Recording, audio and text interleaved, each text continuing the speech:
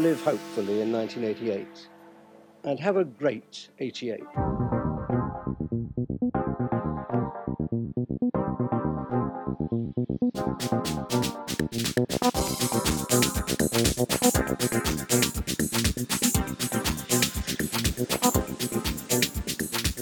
Music and Culture, the 88 podcast with yours truly, Wayne Anthony.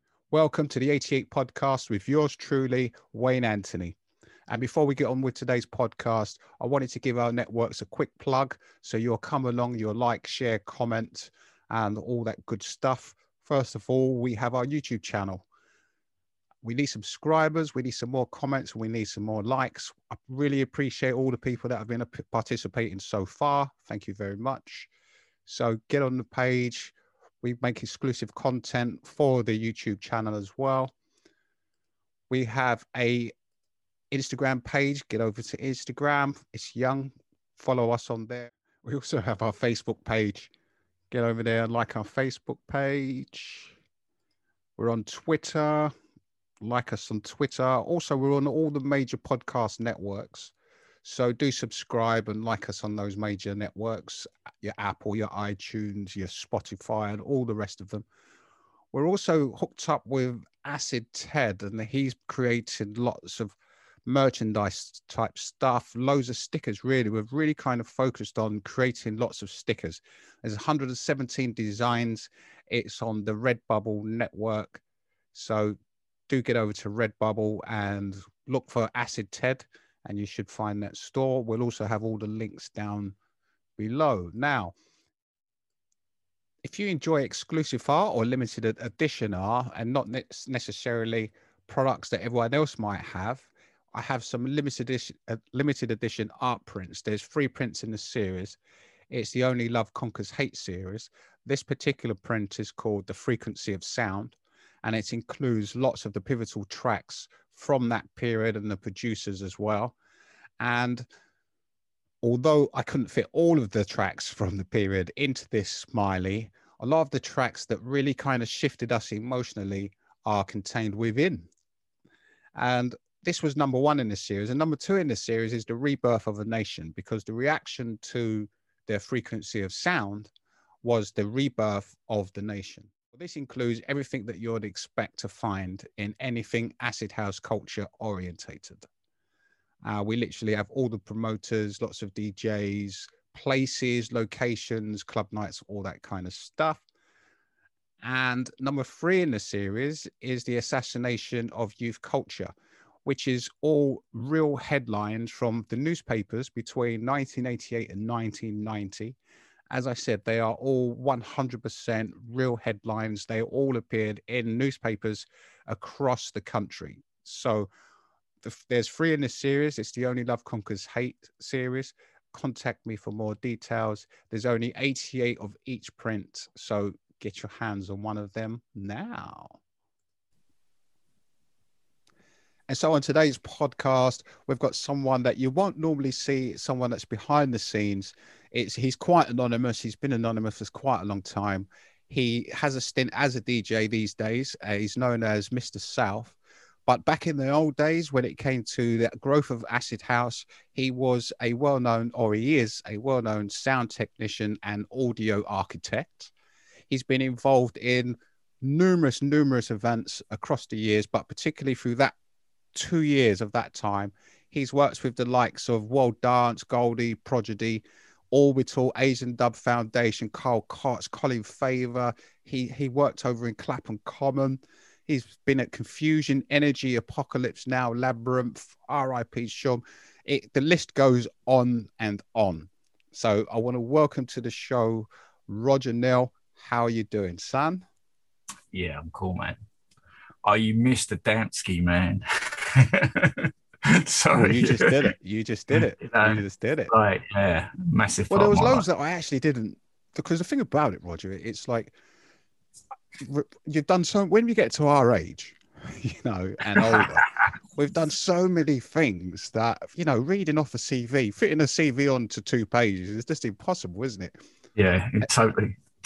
So when I sit here, there's so many things I could have said that you've been involved in, that you've done, but rather than sit here all day giving you a 5-minute intro, let's talk about it now.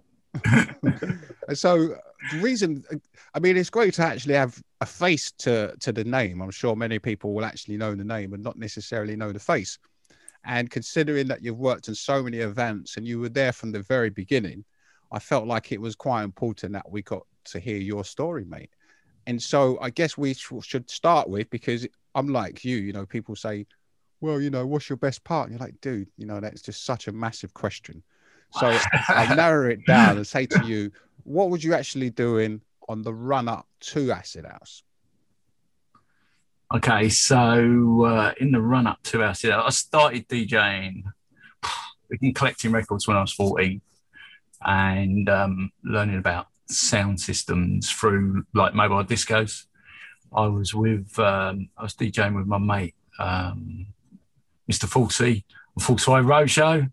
And I learned a lot from that, and really, you know, that's what took me into it. Now, I was also doing parties. I started doing my own parties, and with a load of guys from around my way. I met George Kelly from Catch 22 and One Tribe. Back in 85 at a disco mix competition.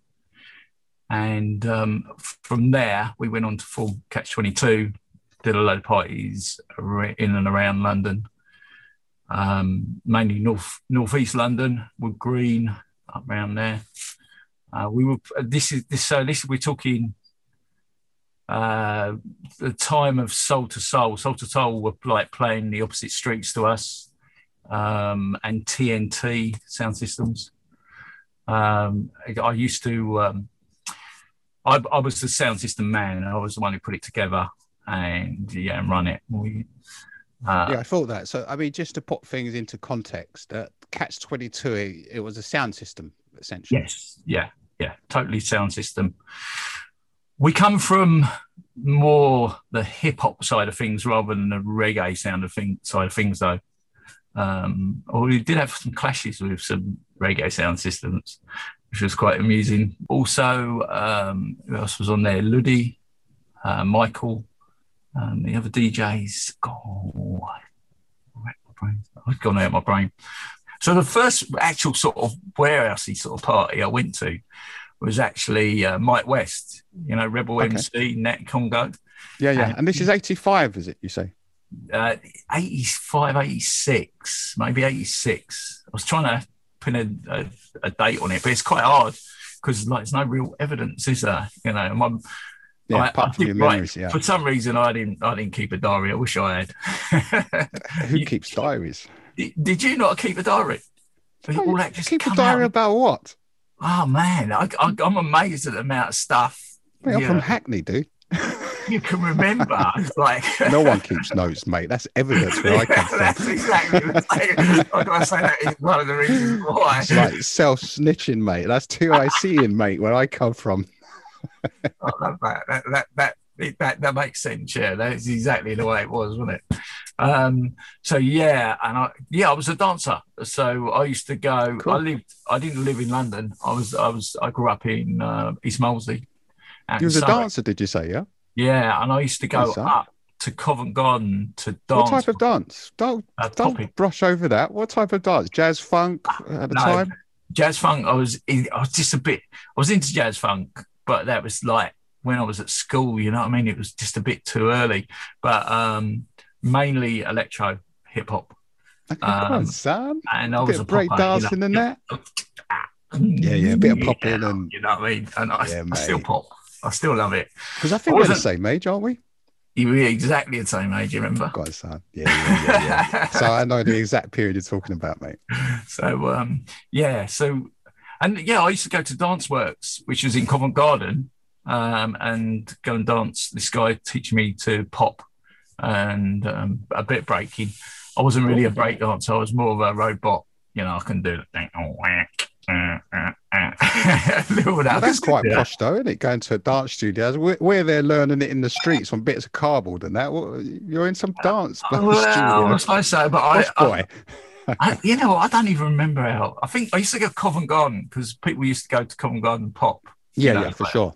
It was a rich bit of talent around there, wasn't it? Yeah, some wicked. Well, some wicked people, the crews that are up there.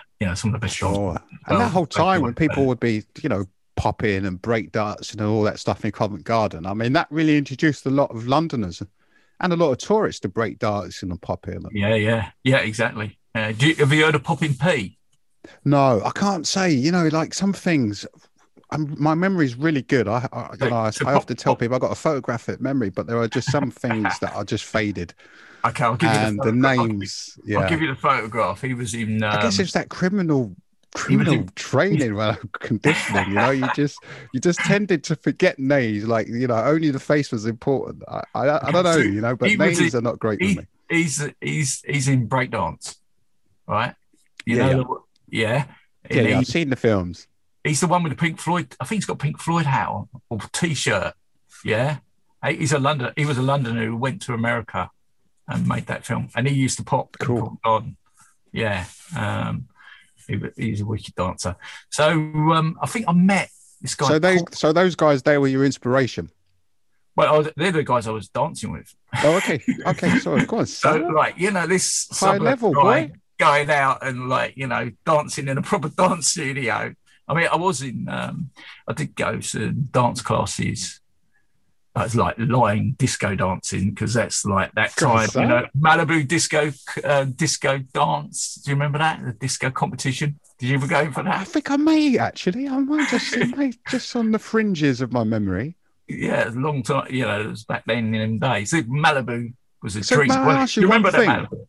So when you was doing all this dancing, was the aim to become a professional dancer? No, I was just doing it to enjoy it. The street moves. Yeah. So tell us a little bit about it, yeah? So you're going to the dance studio, yeah?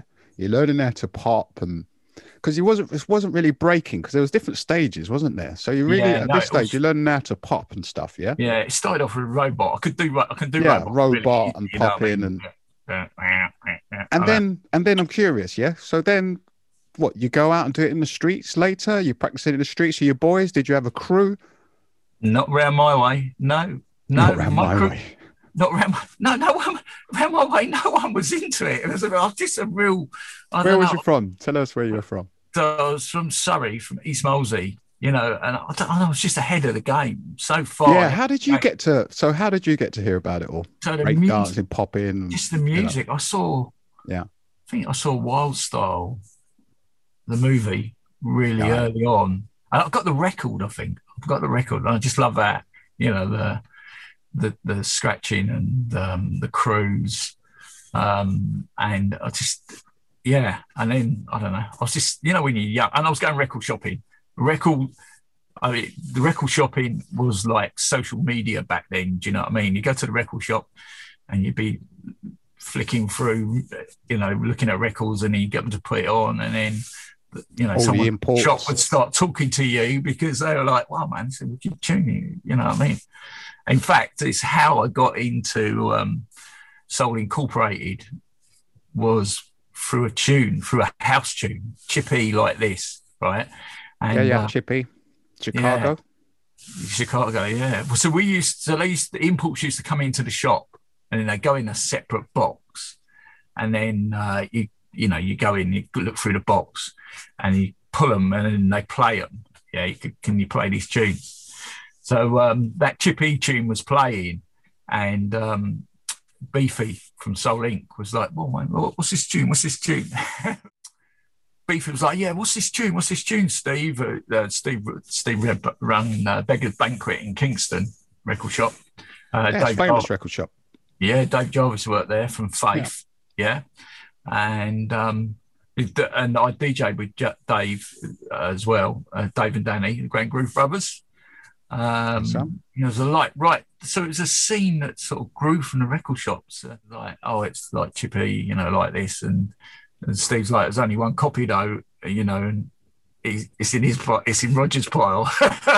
And Beefy was like, Beefy was a big geezer. That's why he's called Beefy. He's like a world heavyweight arm wrestling champion. Still good friend of mine. massive muscles. And he's like, yeah, man, what are you saying? What are you saying? I was like, he's like, I'm a DJ. I want to play it out tonight. I was like, I'm a DJ too. I want to play it. And he was like, and we got talking, and he was like, yeah, come down, man. Come down, play a set. So I went down. This is Soul Incorporated. This is like 86, 87. And and I remember it was a party in Battersea, like a house party sort of thing in a flat. And I remember watching him. He had this big bag, plastic bag, like dustbin bag full of cables. And they had no connectors on them. And he went through it, and none of them were more than 3 foot long. He went through and twiddled them all together. I was just like, whoa. So my dad was an electrician. So I was rewiring houses with my dad when I was like 13. So, I had that. I got a lot of, inherited a lot of technical skill from my dad. I was like, you heard of like XLRs? He's like, XLRs, what's that sort of thing? I was like, all right, don't worry, I'll bring some next time, you know what I mean? I took a soldering iron down and a cable and some ends and just soldered them up, and they were just like, they were quite amazed. They were like, wow, man, wow. And then, so I joined You're them. The guy. Yeah. Who else was also in Soul Inc. was Roger Dodge, another Roger. Yeah. I know Roger Dodge. Yeah. Big Dodge guy. City, thin guy. Dodge City Productions. I'm not sure. We used to have a Roger the Dodge, used to DJ. Our black guy, obviously, yeah? He was, black guy, definitely. Yeah, he used to play at Genesis. Wandsworth. He might have done. I lost contact with him. I lost contact with them about 88, and I then reconnected with some of them. But Dodge is out in America now. But he was Dodge City Productions, which they had a tune out, which went big, got into the charts. Okay.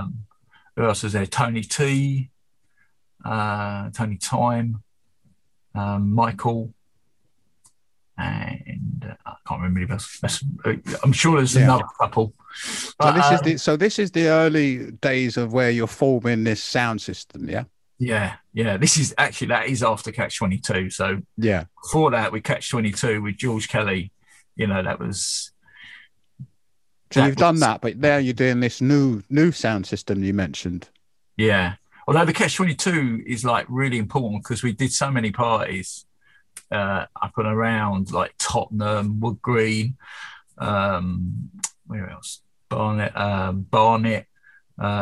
Palmer's Green. We did. I was trying to work out how many parties we did. It's a bit of a blur, but I do remember certain things from certain parties. Like at one party, I'd hired some speakers from this disco place over in Whitton called Abracadabra, and one of the top boxes got nicked. Right, and I was like, no, it's going to cost me a fortune. And I think it cost me 20 quid. And I was just like, oh, all right, okay. Not such a big grief, but you know what I mean? But yeah, can you believe that? Someone actually came into the party. It was rammed, though. This party was rammed. Nicked the speaker. He just walked out the door with it. I definitely believe that. Madness, man. I was just like. So what type of venues were you playing at? So these were mainly houses. So like the first Catch 22 house party we did was one of George's mates was moving. Yeah, his family were moving. So we went and did that. We just sort of piled it off that they moved out in this party. And it was quite mad. In the morning, the guy who bought the house turned up and and he opened the door and we were sort of like, this is like 7 o'clock in the morning. So we're all like, whoa, he sold the house. You know what I mean? So he ain't told his mum and dad he was going to have this party. It was just like, what? I was like, wow. Okay. Anyway, the geezer come in and it was a mess. I've got to say, it was a bit of a mess. And the geezer was like, that's all right. Don't worry, boys. We're going to redecorate. It's just like, oh, result. Yeah. And he stayed for about half hour and then went. So how did you initially come to hear about Acid House, and where was the first place that you ever went to? Okay, so what happened was I was at Cafe de Paris on a Wednesday night, and there was a guy there, Michael, who like sharply dressed geezer with a cane, cheese cutter on, and he said to me, "You're a DJ." I was like, and I looked at him. I was like, I was on my own because I used to rave a lot on my own because I still haven't found anybody to rave with from back in my ends, if you know what I mean. And I was like, yeah. And he said, yeah, Catch 22. I seem to play house parties. I was like, okay, yeah. He's like, oh, I've got a gig. Do you want to come and play? I was like, okay. Where is it? He goes, it's Clink Street. Okay, fine. And so I went to do this gig. And I got there and got there early.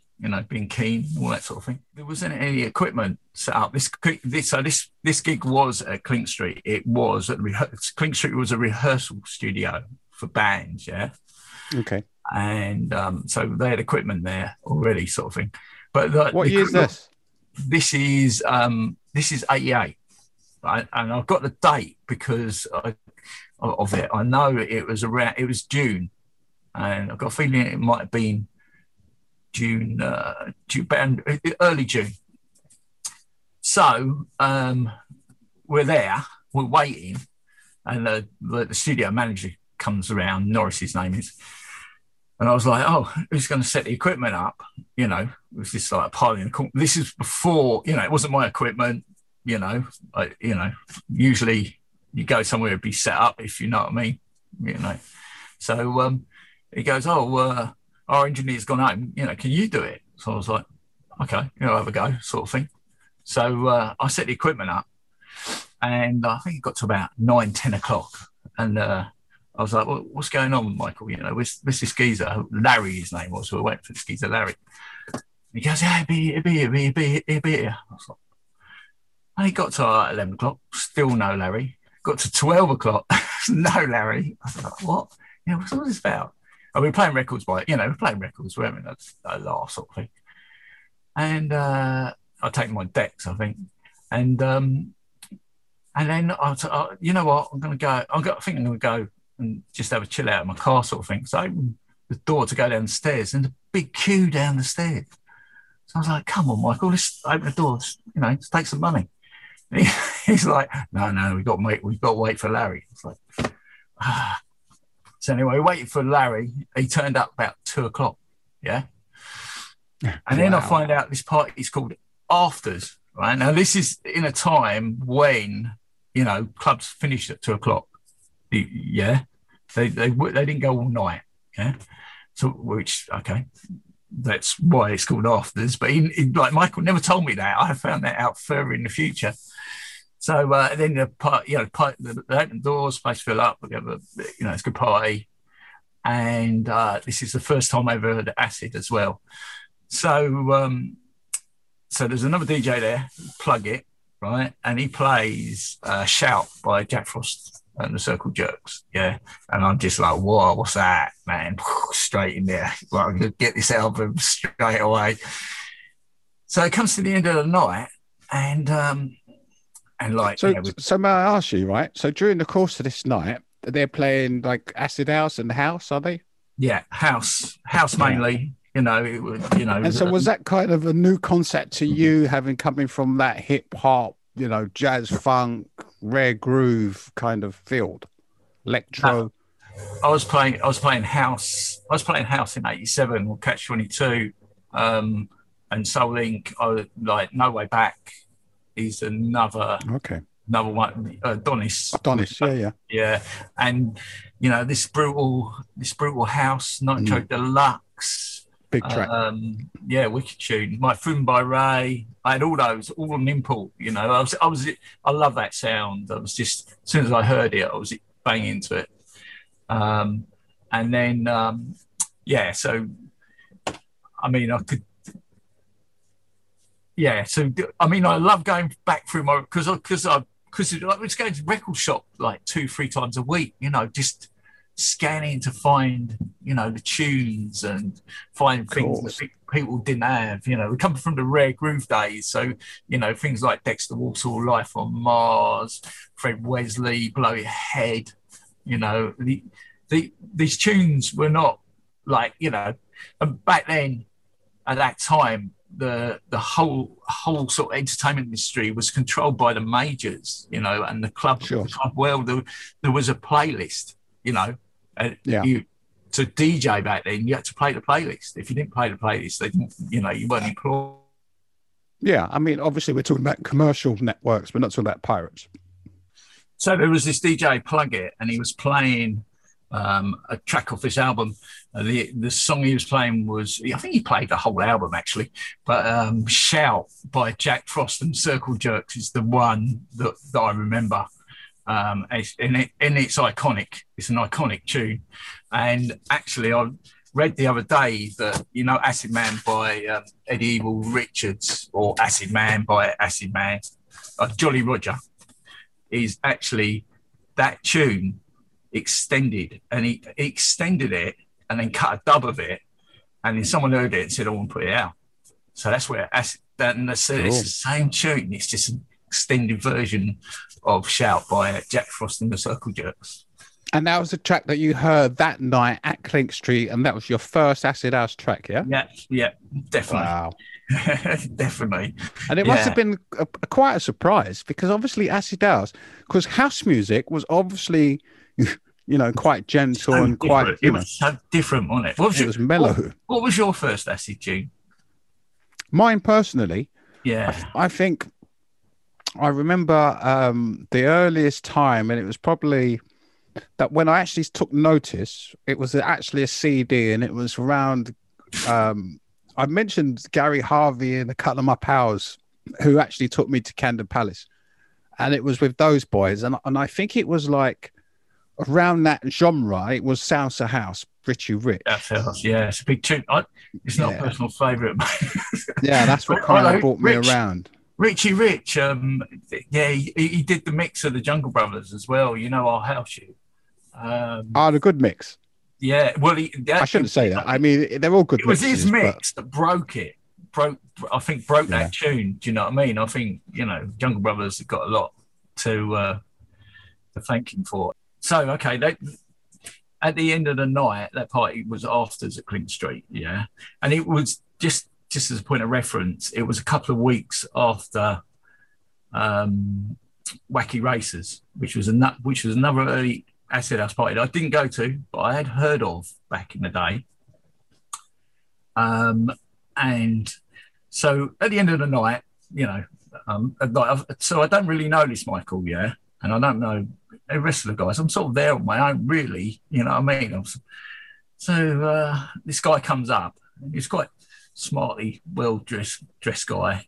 And Michael tells me, this is Chris. Right. And I'm looking at him, and he's like, oh, sorry, lads, it hasn't been that good a night, sort of, I haven't got any money for you. And he had this big watch in his pocket, right? And I just wasn't having it. I just looked at him and went, what's that in your pocket then? What we've got to do, pick you up and shake it out of you, sort of thing. So he took me over to the side, give me like 100 quid, said, I'll sort you out in a week. I'll let Michael know. So, I was fair enough. Got 100 quid. I was quite happy, sort of thing. Anyway, I get a call from Michael in the week, and he says, Chris wants you to come down the WAG, play a set. I was like, hey, all right, no worries. I was thinking, what? What's this? And then, and by Chris, you mean Chris Sullivan, yeah? I mean Chris Sullivan. I just didn't know, Yeah. I mean, I used to go to the WAG, but I suppose it was at that time I wasn't really taking notice of who was who or what he was doing, what I hadn't really got clocked on. Yeah, Chris Sullivan owned the WAG Club for many, many years, so he's well famous. Yeah, he's a nice guy. I'll give him that. I was a bit rough at first, and probably, what I mean. He came to a Genesis party. Yeah, So he said, so I play like sort of semi-standard set for me, things like Dexter Walks All Life on Mars, a bit of James Brown, a bit of house, I had it rocking. The place was rocking. So then Michael comes up to me at the end, gives me some money, yeah, and then he says, "Yeah, Chris don't really like what you play." And I was like, "Yeah, fair enough." And well, right, whatever. Having that sort of teenage attitude, so I just bowled out there. So the next night I go there, yeah, because it's Love, yeah, Dave Love Durrell, at the Wag, very famous night. Dave Durrell and Fat Tony. So I get to the door, and like I've been going to the Wag. It wasn't like a place that I used to go there and dance. And I get to the door, and Winston, the bouncer, says to me, "No, mate, sorry, not tonight." I was like, "What?" I was like, "DJ here last night." He's like, "No, you can't come in. It's a different night, mate." And then Fat Tony bails down the stairs, and I was a face. I was clubbing a lot back then, so you knew everybody. It was very like all interlinked. Fat Tony's like, "What are you doing there? Are you coming in?" Because he says, "I can't come in." And Fat Tony just lifts up the rope, the velvet rope, and just come in. So I passed Chris at the top of the stairs. And then I never really thought about it until the other day, but obviously, it was a sort of a semi bash. Anyway, at the end of the party at Clink Street, the studio manager Norris comes up to me and says, "Hey, do you want a job? Working in rehearsal studios?" And I was like, "Yeah, okay, yeah, I'm back there the next week." Working at rehearsal studios, setting up so Clink Street was a rehearsal studio for bands. There were like people like Misha Paris was in there rehearsing, and so you go in and set up the equipment, guitar amps and microphones and all that sort of thing. So I was there for about a month doing that, and it wasn't every day; it was on and off. I was working at a video shop at the same time as well. So I goes in on a Sunday. And I heard, I knew there was parties going on there. The RIP parties were going on. So I said to the owner, Ray, "Is it all right if I come down?" And he's like, yeah, come down. They keep an eye for us, mate. I was like, yeah, no worries. So I started going to Clink Street parties. And Clink Street was... RIP. So you started going to RIP, basically. I started going to RIP. Very famous outfit.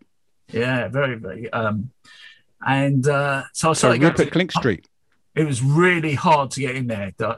It wasn't a place you could just bowl up. You had to know someone. So, but because I was working there, they couldn't say no. They were like, "Yeah, all right, mate, you can go," sort of thing.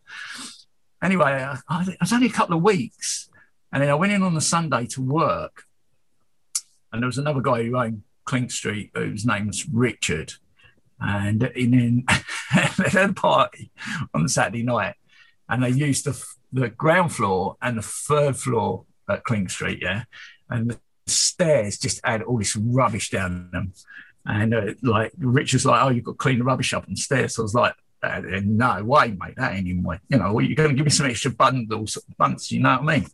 He's like, "No, it's in your job description." I was like, "Yeah, in my job description."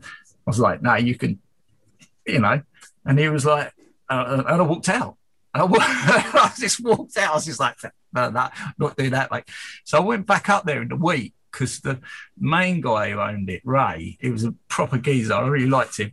So I sort of went up and I was like, "Yeah, listen, I need to apologise. I'm sorry. I was a bit out of order telling him to, get on his way," sort of thing.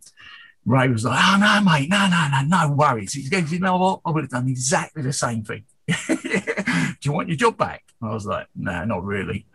But I saw Norris. So, and at this time, I started DJing a little bit before that with this geezer, Stacey, in my own crew, Stacey Tough.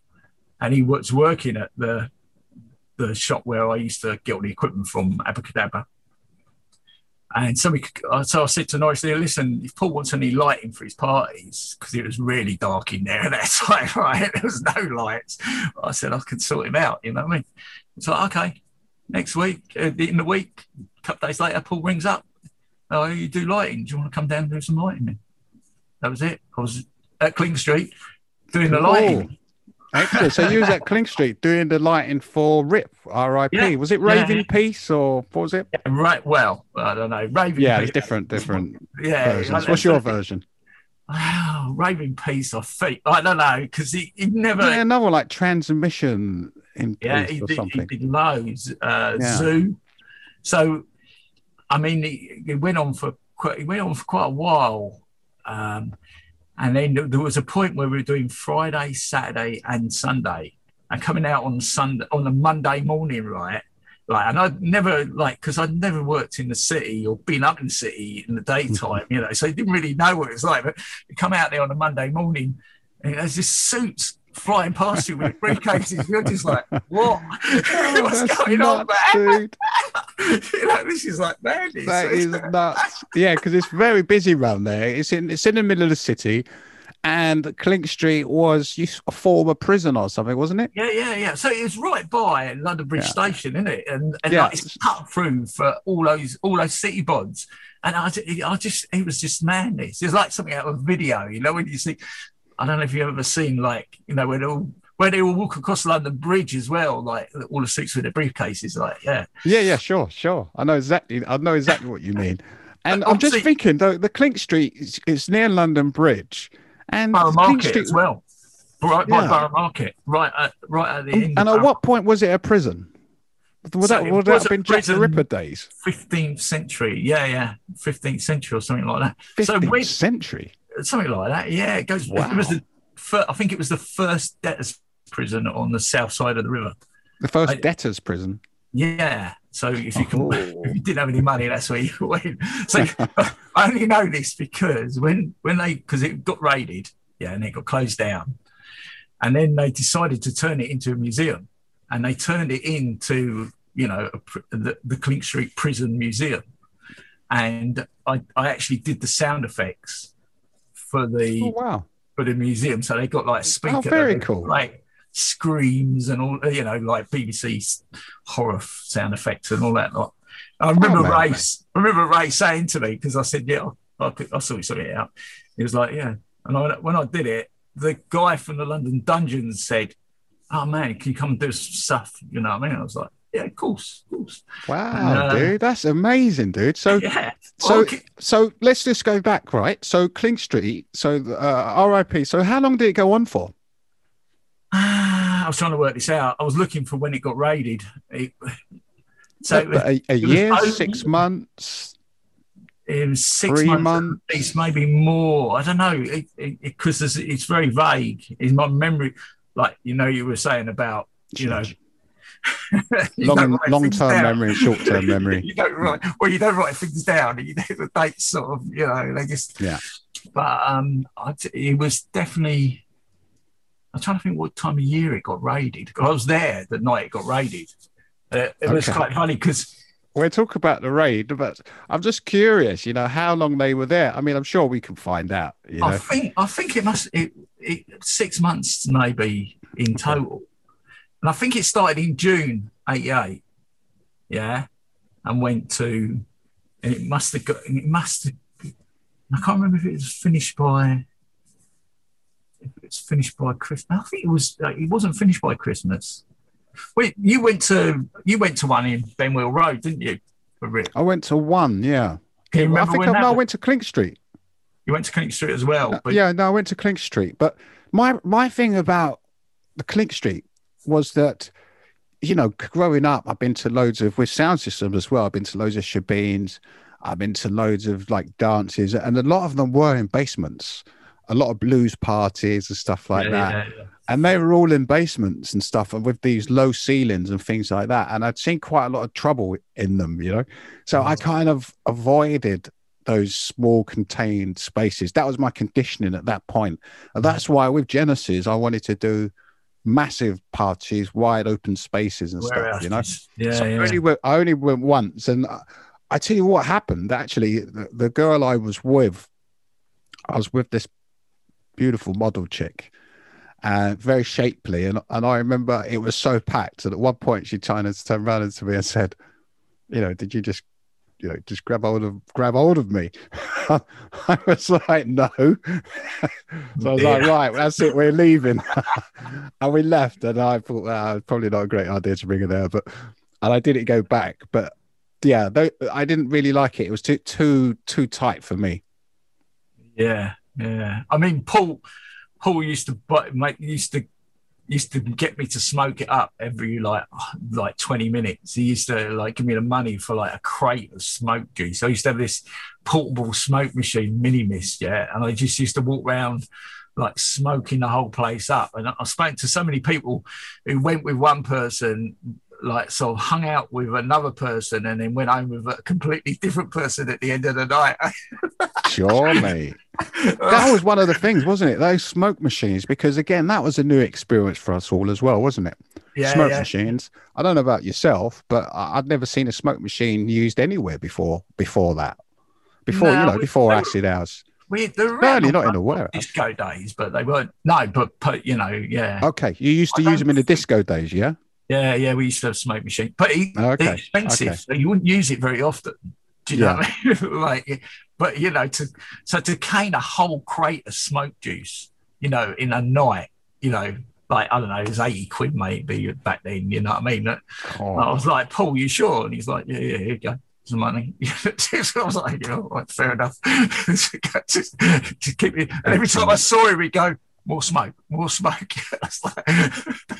And in terms of history, Clink Street, Rip, Paul Stone and his crew there, I mean, they're a part of the history. Obviously Mr. C, Kid Batchelor, Eddie Evil Richards, Colin Faver, Shot Sound System, Ashley Beadle,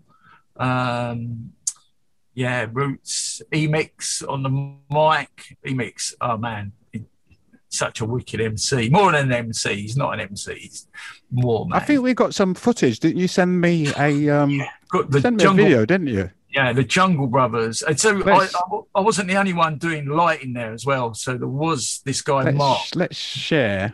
Let's have a look at this video. Mark Easton, who was doing films as well. Yeah. Now, I can't play the sound. Yeah. So I'll turn the sound down, but you can talk us through some of this. So I'm playing the video right now of Clink Street. The guy there on the left with the Super Nature T-shirt on is Mr. C. There you go. That's Tina, one of my friends. Back in the day, there's one of the Jungle Brothers. Yeah, there you go. And you'll see a shot of the decks in a minute. So they're performing our house shoe. So this is the Jungle Brothers performing our house shoe at Clink Street. Am I right? Yeah, exactly. Yep. And I brought in some extra lighting on this particular night, so you can see it occasionally. So it's your part in all of this is that you did the lighting. Yeah, I was doing the lighting at Clink Street, and my friend Mark, who filmed this, he used to do film loops. He used to like 8mm film loops. I wish I had some footage. Should have some footage of him, his bits and pieces. I know he has. That was his girlfriend there, actually, Janine. That's Rebecca. That was Mr. C's girlfriend. There's Mr. C on the right. There's one of the Jungle Brothers. I don't know their names. Ooh. And so I should say that we've been given permission to use this video as well, haven't we? Yeah, we've got permission. Mark, who filmed it, has given us permission to from Pix Inc. Has given us permission to use it. And I actually did the sound on this video on the edit because it is available as a, you can buy it as a DVD. I don't know if he's still got it up actually. I don't know if he's taken it down. But the whole film was shot over like 3 days. There's a story behind that because at the end, on the last day, the camera got nicked. And I was actually firing the camera from way, dude. From Abracadabra. And I don't know, Paul flicked his lid at Mark, big, and that was, so there must be there's a tape out there that, there's a tape of Clink Street that's never been seen. No way. He's probably taped over it, mate. Oh, well, maybe. You never know, do you? Do you know what I mean? What, it's like, maybe one day in the future, some kid will find it and look at it and go, "Oh, what's this rave?" Maybe they might go, "Look, I Yeah, wonder the if hidden tape. Someone will find it in a loft the somewhere and be lost like, "This tape, is hidden yeah. tape." Yeah, the lost tapes of Clink Street. Big thing. Big shout out to Mark. I met him at Clink Street, him and his wife Janine, and we've been firm friends ever since. We've done a lot together over the years, from meeting at Clink Street. He's a filmmaker. He's made a couple of animations. He got bang into animation. I did a bit of animation as well. Me and him worked together on quite a few tracks. I was by a Toxic Corporation back in them days, and he did a thing called M25 and Planet Orange, which I think they're available. I think he's put them up. You can go and buy them. Proper old like 90s graphics, and rave graphics. Yeah. Cool. So let me ask you. So Clink Street got raided. Yeah. So I was there the night it got raided. It was quite amusing. Well, wasn't amusing.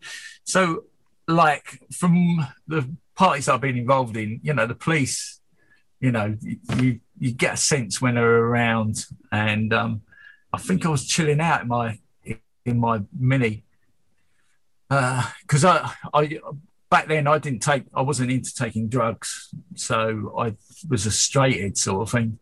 And so you've done a lot of sleeping. A lot of dodos, sort of semi-meditation, I suppose, in a way. You know what I mean? You sort of, tingly mouth, chill out. You know what I mean?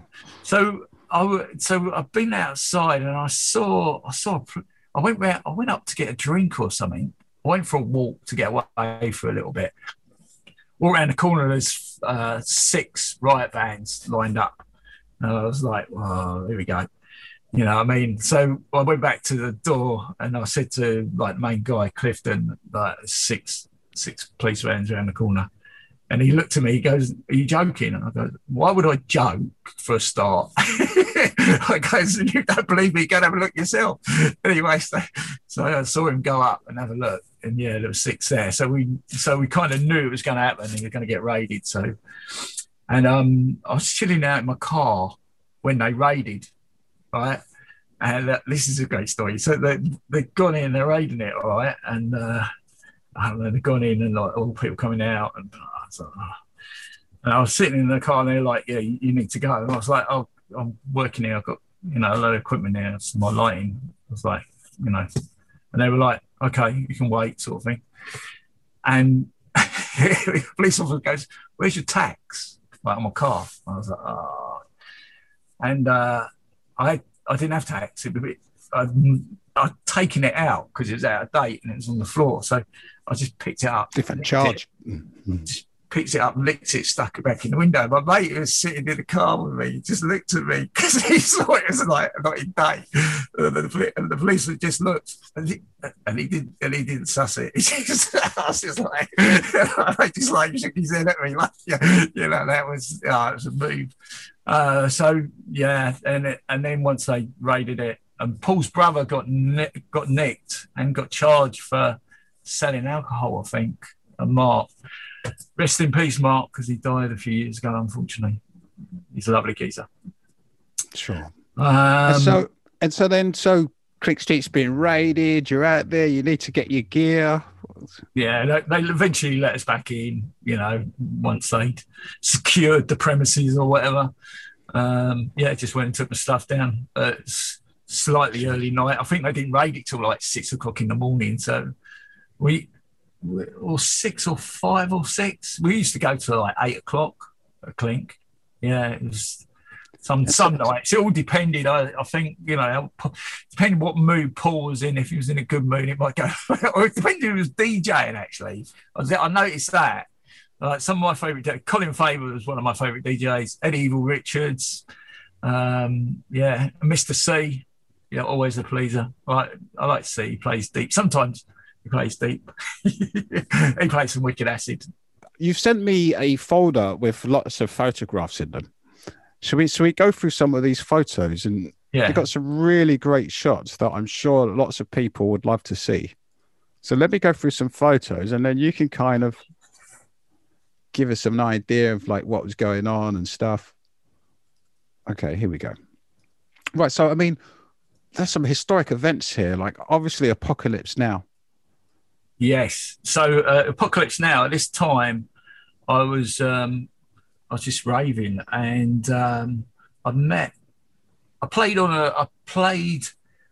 a pirate radio station, Touch FM, back in the day. I'm trying to think what year it was, and I met, must have been like 87, I suppose. I met Tamsin, and we just started hanging out together and raving together. So Tamsin's actually in there. So on the right there, do you want to?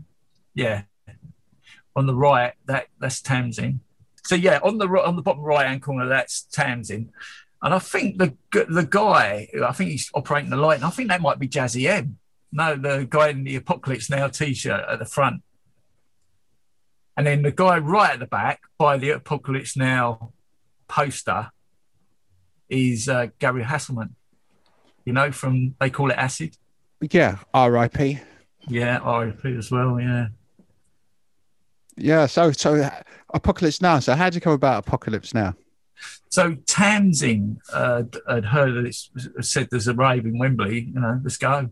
And that was it. She blagged the guest list. Tamsin knew quite a few people, you know, back in the day. Yeah, and sure. And so there's Lisa Loud on the decks. I should say to people that are listening. That is Lisa Loud. Lisa Loud on the decks with Gary behind her. I'd love to know who that guy at the bottom of the picture is. We should actually talk about Gary a bit, because Gary, this gentleman here, he basically he didn't create the Acid House chant, but he was certainly one that created the styling for it. So that track, was it They Call It Acid? Was it that called that They Call It Acid? D-Mob. Yeah, by D-Mob. Yeah. Gary, he was the chap. He was the guy that made that chant, didn't it? Yeah. Yeah, and I think he recently passed. So he passed. Yeah, unfortunately, he was a Slough boy. He's part of Farley's crew. You know Terry Farley. Sure. Boys Own. He was part of the Boys Own crew. Yeah. I don't know. And then in this picture, we've got the famous Lisa Loud. She was playing at Spectrum and Future. And Lisa Loud and Nancy Noise. And I met them at Spectrum, Lisa Loud and Nancy Noise back in the day. So I love this picture. I don't okay, I haven't got a clue. I love he's wearing. So this is what date did I put on here? I put a date on this. 1988. This is 88. Yeah, is it September? September 88. And if you look, you can see he's got a pair of tracksuit bottoms on that say XTC. Okay. Mm-hmm. All right. So what else have we got in this collection of flyers? What else do we have?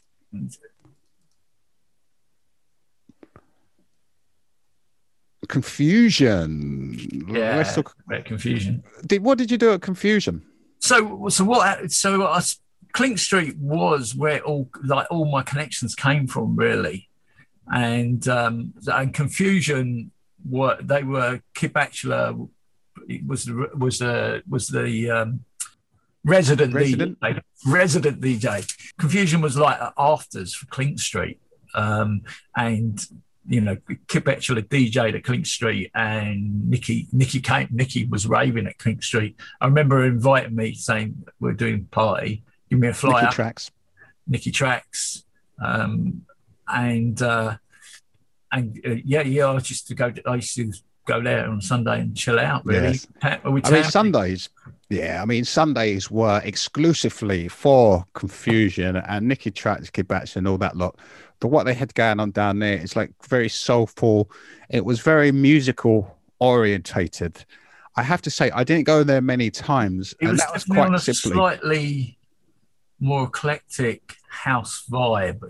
There wasn't much acid there, if you know what I mean. And you might get occasional acid track. Roots, sure. That next picture, he DJ'd there as well. Roots worked up in a record. He was a Clink Street boy as well. He was a mate of Paul's, who was helping out at Clink Street, and he was working at a record shop up in Archway, Pure Groove Records. I went up and bought some records there every once in a while. Sure. And that on the left there, that's just a bit in that Roots picture. That's just a bit of Norris's face. It was the you could just see. I wish I'd like pulled out that, a little bit, you know, and got that picture. And that's Tamsin. Cool. So what I was saying was the confusion. Tony took me down there one night. Tony, Sunrise Tony. We did a party, and he took me down there, and I met Nikki, bless her. And for me, I thought it was a great night. But the only reason I didn't get to go as much as I would have liked to have is because I was so battered after doing the Genesis parties. I was absolutely battered, and by that time, I just needed to go somewhere else. You know, we're either in hotels or we were out of a public environment because you're almost on show when you as a promoter. You know, you're working. It's a job. You know, so at the end of the job, it was like, okay, let's get away from the job. You know, so I didn't get to go to that many confusions, and you know, looking back, I kind of really regretted it. And I was like you know, it was Cafe de Paris on a Wednesday, you know, and it was all those chilled out nights. But Confusion was definitely a historic night, pivotal night. It was I think it was a who's who of the rave scene as well. Do you know what I mean? It wasn't, you know, it was all of the early faces would be there. Yeah. And like, but it wasn't pretentious though. It wasn't pretentious at all. I was reading the other day that like Tony Humphries played there. I mean, I don't know where, you know, I didn't go every week. You know, it was the same as you know, like when you're working, it kind of takes it out of you. It's not, even though you're young, sometimes you just like, you don't feel like going. And, sure. And that's how I was. By that time on a Sunday evening, you know, I didn't want to move, didn't want to go anywhere. That was those days, because the build up, remembering that it's not just about the one night. You know, we'd spend a week searching for warehouses. You know, we might find a warehouse the last minute, then we have to clean up the warehouses, and then you have to hope that, you know, police don't find you. Then you got to hope that, you know, gangsters don't come and rob you, and you know, and then at the end of all of that, you know, you hope that, you know, I mean, there never ever was any fights, but you know, it's still in the back of your head. Hope there's no fights. Hope there's no trouble. Hope no one has any, you know, overdoses or accidents, you know, anything like that. So it's a massive stress and it's a massive worry. And so once it's, you know, you kick everybody out of the building and you leave the building and you've still got your money, because at the end of the day, you still have to leave that illegal warehouse. And once you get away, it's almost like, yeah, that's it now. I just close the door on it. Yeah, I've had enough. I need rest. Well, not even rest, because as I said, you might end up in a bed, man. 5-star hotel or something. You know what I mean? But you're living it up. You live the life. I tell you. So let's talk about some more of these photographs, because you were on the point that you're actually taking photographs, man. And some of these photographs, I've seen them over the years, and I never even knew they were your photographs. But wow. On the screen right now, we're showing some photographs from a Shum after party. This is in 1988. Tell us a little bit about this Shum after party. So, just a point on on the photographs. I was, my dad was banging to photography, and you know, he gave me a camera when I was like 8, I think, or something like that. And so, you know, I was born to it, if you know what I mean. I loved it, and I shot on slide. These are slides, 35mm. I think it's slides for the quality. And because like that's what was getting, you know, if you wanted to get things into print, it had to be on slide back in the day. Sure. And I'm looking at this picture now. I mean, that looks like a digital image. You know, that was high quality. It's so real, man, isn't it? You know what I mean? It's, you can't beat really high quality. Can't beat film. Like digital cameras are getting there, though, aren't they? Like, you know, I want to get another camera. I used to carry a camera all the time with me. Yeah, and I used to have a Canon A1 and a Sure Shot, and I think this was probably shot on a Sure Shot, a Canon Sure Shot, which is like a little compact camera, and then it broke, and I didn't replace it, and that it was a bit of a regret, you know what I mean? But this part here, I gone and done a free party down in Brighton, with my mates, in 87, and that girl who was just in the picture, Beth, so we went down there. We were just going to do a beach party, romantic idea, take a generator and some decks and just go and do a party. And we got down there and we'd done some flyers for it. And we got down there and we couldn't find anywhere to set up apart from on top of this toilet on Madeira Drive. But looking back, it's an ideal place. And we had it off because it was Brighton Festival that day. So everybody was out. My mates went out and flyered. I was setting up the sound system. This is before this, yeah.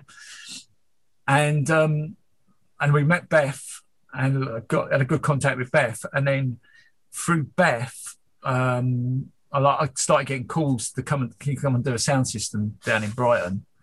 And, for, a party. I was like, okay, yeah, no worries. This guy, Steve. So I did 3 or 4 parties around Brighton, running in an old post office that, was wrecked. It needed a generator. There's no power. You need to bring your own generator.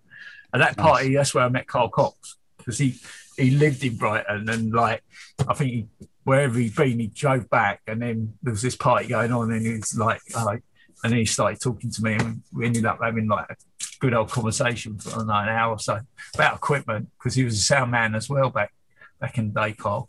And then because that's another thing you should point out, is that at that time, Carl Cox, he had his own sound system, and he would hire it out to different party promoters and stuff. Yeah, he was hiring sound systems. He was hiring sound systems from a place in Brighton, and then he wasn't. So he was a DJ, because he was a big club DJ back in the 80s. He was jazz funk and all that. That's where he comes from. So he's a little bit older than us, not much, but a little bit. And he asked me to come and engineer some of his sound systems. So I did. And then, so the guy on the decks there, the guy in the blue T-shirt, can you see that? That's me, by the way. Sorry. This is Phoenix, right? So this is the guy who organised the party, the Shim after party. So Shim were doing all day at Savannah, the Savannah Club in Brighton. And Phoenix was like, oh, I want to do a party. And I met Phoenix at Clink Street when I was doing the lighting. Cool. And is this like an illegal warehouse or something?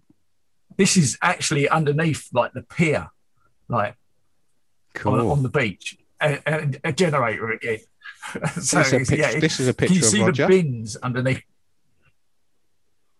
And this is me, Mr. South, and I can tell you what the tune is that I played there. That's "Pump Up London," Mr. Lee. You remember that tune? Of course, wicked tune. And there's the Acid album. Just tag behind. About it. Oh yeah. Chicago tracks. Yeah. Excellent. Yeah, Mr. Lee, and. So Phoenix was like, I can do us a sound system. And Jem was hanging out with Phoenix, and we had a relationship for 10 years. And she was a singer, and I was DJing and MCing at the time as well. So we got together, started making a bit of music. All right, so that is the Shum photos, and you got so many great photos here. Thank you. I mean, Confusion, Energy, Clapham Common, Apocalypse Now. So I know you had something to do with the Energy parties, and up on screen right now I've got the Energy flyer and stuff. And so tell us a little bit about your what you did with the Energy Boys, because they've been on the podcast and we've spoken about this party. So it'd be interesting to get a perspective from someone else who did some of the production. So what do you remember about it? Yeah, so I met Anton at Clink Street. Get on one, matey, was his saying. And he said, get right on one, matey. Get right on one, matey. And he said he was doing this party, could I give him a hand with sound and the lighting? So I said, yeah, no worries. So went and looked at Westway Film Studios, went and, saw the size of it. and I suggested a sound company, Entech from Shepperton Studios, which used to be the Who sound company back in the day. Wow. I knew them boys because I've been going over there trying to get a job, and they were friendly guys, but I never got a job there.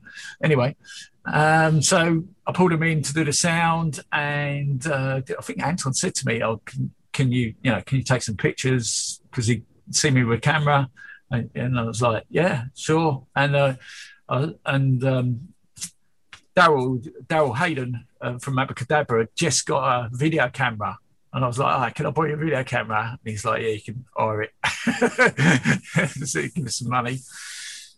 So I hired his video camera. So there is some footage. There's quite a bit of footage from Energy. And there's a bit of it which was used in Gordon's film. They call it Acid. There's a bit in the trailer as well. So I helped. So basically I went there on the day and helped set up and filmed the setting up, and I was there. Pretty cool, dude. And that must be quite exciting because at the time they're building these sets. I think it was the first time anyone had gone to that length to build such sets. Mind blowing for me, I mean, I just walked into that place, because they've been building it during the week, and just seeing it was just like, well, your experience of it, walking into it was next level, wasn't it? It was an amazing event. The production was such high level, and Anton, he did such a good job, and Tintin, and I mean, I know Jeremy's kind of focuses on the business end of things, but I think Tintin was mentioning that he brought in an artist, but I think when I spoke to Anton said that he was the one that brought the artist on board. Oh, right. Okay. So, I mean, that's kind of what Anton said to me, but regardless of who brought him on board, absolutely amazing production. Because Adamski played as well. And I think the Unit 4 pictures there, that Unit 4 boat party, that's where I met Adamski. I was trying to work out, there's Adamski at the top. We'll get to Adamski. Don't worry. Adamski played at that. Yeah, so Adamski, we've spoken to Adamski on the podcast as well. Adamski played. Hey, there he is. Adamski played at that event, mate. It was such an awesome. You know event. Who else is in that picture? You know who else is in that picture? This chap here. That's Jimmy Polo. The guy at the front is Adamski's manager. Phil. He used to run the Pretty Prince restaurant in Camden, where Adamski lived above it. Cool. I actually spoken about that as well in the podcast. So that was Energy. Again, it was such an amazing event. What's this? I know. Yeah, mate. I mean, that they really set the tone from then on for large scale events. The Clapham Common shots, and so this was Clapham Common after that Energy party, wasn't it? So you went down there. Tell us a bit about that. So So I think this was the very first chill out on Clapham Common. This started a trend, that carried on throughout the summer, because this was May, and it was just down the road from where Anton lived. So I think that was his suggestion. Let's go Clapham Common, you know what I mean? Everyone back to Margate. What a day, man. Because it started off, we got there quite early. And then, there was a few people, I don't know, 20 people. And then there was all these normal families. And then Mark turned up with the Red Sierra, started playing music. And then it just swelled up. I don't know, maybe it was about 400 people there at that first one. But it was really mad because there was all these normal families sort of mixed in, but it was just all love. Everybody was just having friendly. It was wicked.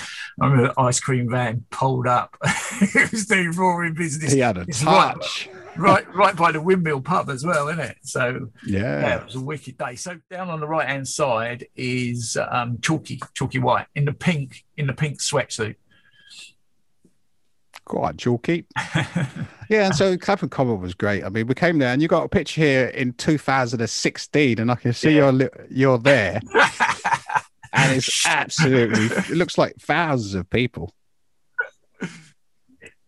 And so that was Clapham Common. Clapham Common. It lasted. Yeah. Probably. How long do you think it lasted? Like a month or something? No, it went all summer, didn't it? I don't know when it stopped. Yeah. I don't recall. Because the last party I did was several reasons. Well, one of them I don't really want to talk about, but I just went off the scene. Shall we say that? That's the best way of putting it. Me and Jem disappeared from the scene and just got out raving. And Anton, I think I didn't get paid for the footage that I shot at Energy, and I've had several meetings over the years about it. It kind of like, yeah, right, you know, so Anton, I think he said to me that he wasn't going to be involved again, but I don't know if that was true or not, or there was something going on. It was definitely true. He didn't get involved again after the first one, didn't he? I thought, but was he there at the other ones? Yeah, he was there, but he walked. Yeah, he walked after the first one. He walked, yeah. So that's what he said to me. And like, I'm a calmer sort of person, do you know what I mean? And I see how much Anton had been put into it. I wasn't really interested, and I still haven't been paid. So no one, and I didn't have a phone. I had a pager back then. No one, you know, and I think did Tintin have my number? I can't remember. He must have done. He must have had my number, I'm sure. So, you know, I didn't get no message saying come and get your money or anything like that. So I was just like, yeah, right. So yeah, so that was the end of you doing energy parties then. Yeah, that was the end of me and energy. But there was other things going on in my life where I sort of decided I hang my raving shoes up for a bit, if you know what I mean. So another big event that you did. I mean, I don't know if you did the sound system. Did you do the sound system at Unit 4? I didn't do it. I was there. I didn't do the sound system. Okay. So you took some photos at Unit 4, which I'm going to show up to everybody right now. So this, I'll talk us through some of these photographs. So this is a Unit 4 boat party, which was after all day at Spectrum, and Adamski played on this boat party. Fabio played, and Gru Rider played as well. That is the actual T-shirt for the party. So it's Unit 4 Spectrum Starlight 2. I've never seen a flyer. Excellent. I'm wondering if that T-shirt was the actual, you know, was the ticket sort of in, you know, for the party, because it was Lenny D's birthday party apparently. Lenny D, excellent, and Hensel as well did Unit 4. Yeah, and Hensel, yeah. So that's another Clink Street connection, because Clifton, who was doing the security, was doing the security for Unit 4 as well. So I think that was the connection. I think he said, "Oh, they want a sound system for a boat party." Yeah, you can see. Cool. So this is all on a boat, basically. That's crazy. This is on a boat. Yeah. A boat on the Thames, yeah. Yeah, they're from Westminster Pier. It's south, you know, outside, not in Westminster, Embankment Pier. You know, right.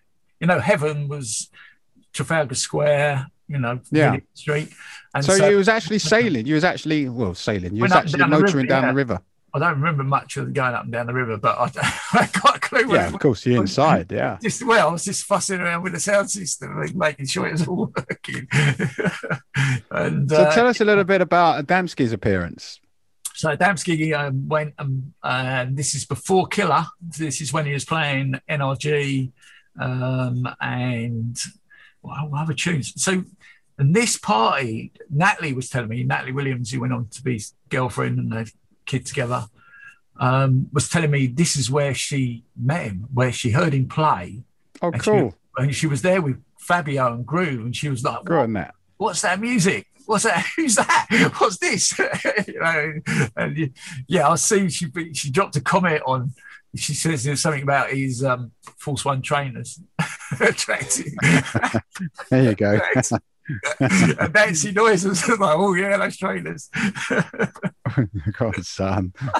Man, if you check out my photography page, you can see all the comments on there and these pictures. Apart from that one, that one's an exclusive. That one at the top, and the t-shirt one, the first one on the boat. So if you go back to the one on the boat, let me just talk about this, right? The boat parties, yeah. I've never done a boat party before in my life, so this is like '88. So we get there, and obviously you can see the size of the speakers I've taken, yeah, and you can see how big the door is on the boat to try and get the speaker through. So me and my brother decided that we'd pile the speakers up and put the speakers through the window. Fine, we got it all on there. That's great, yeah. When we get back in the morning, the tide's gone out, right, and the ramp is like.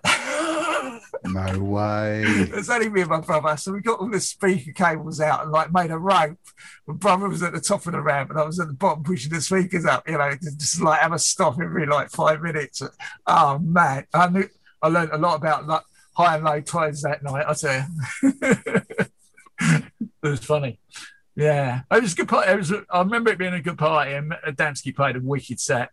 Excellent. Yeah. I didn't realise. Unit 4. Yeah, Unit 4 Black Party after Wicked, Spectrum. Dude. I mean, you literally was involved in so many different things. And let's go to Club Labyrinth. So at the end of '89, in '89, I did a couple of parties. I remember doing a laser for a party in Great Suffolk Street. This guy Mad Max, and it got raided. I managed to electrocute myself, right? I was tailing in the laser. Like, it was where the fuse ball was like under this whole thing, and it was like a load of rubbish. And like I'd done a backflip and like spiked myself on a chair or something, you know. Wow. And I just got up and I was like, get back in there. I've got the wrong side of the buzz bar. Wired it in, got it working, yeah. We've been going, I think the party had been going about 10 minutes and the police raided it. And I was like, man. And I remember him running up to me, doing the old handshake, you know, transferring the money. But just put it in my pocket. I went, love it. Nice one, mate. I went, no problem. Cheers, mate. Thanks for all your hard work.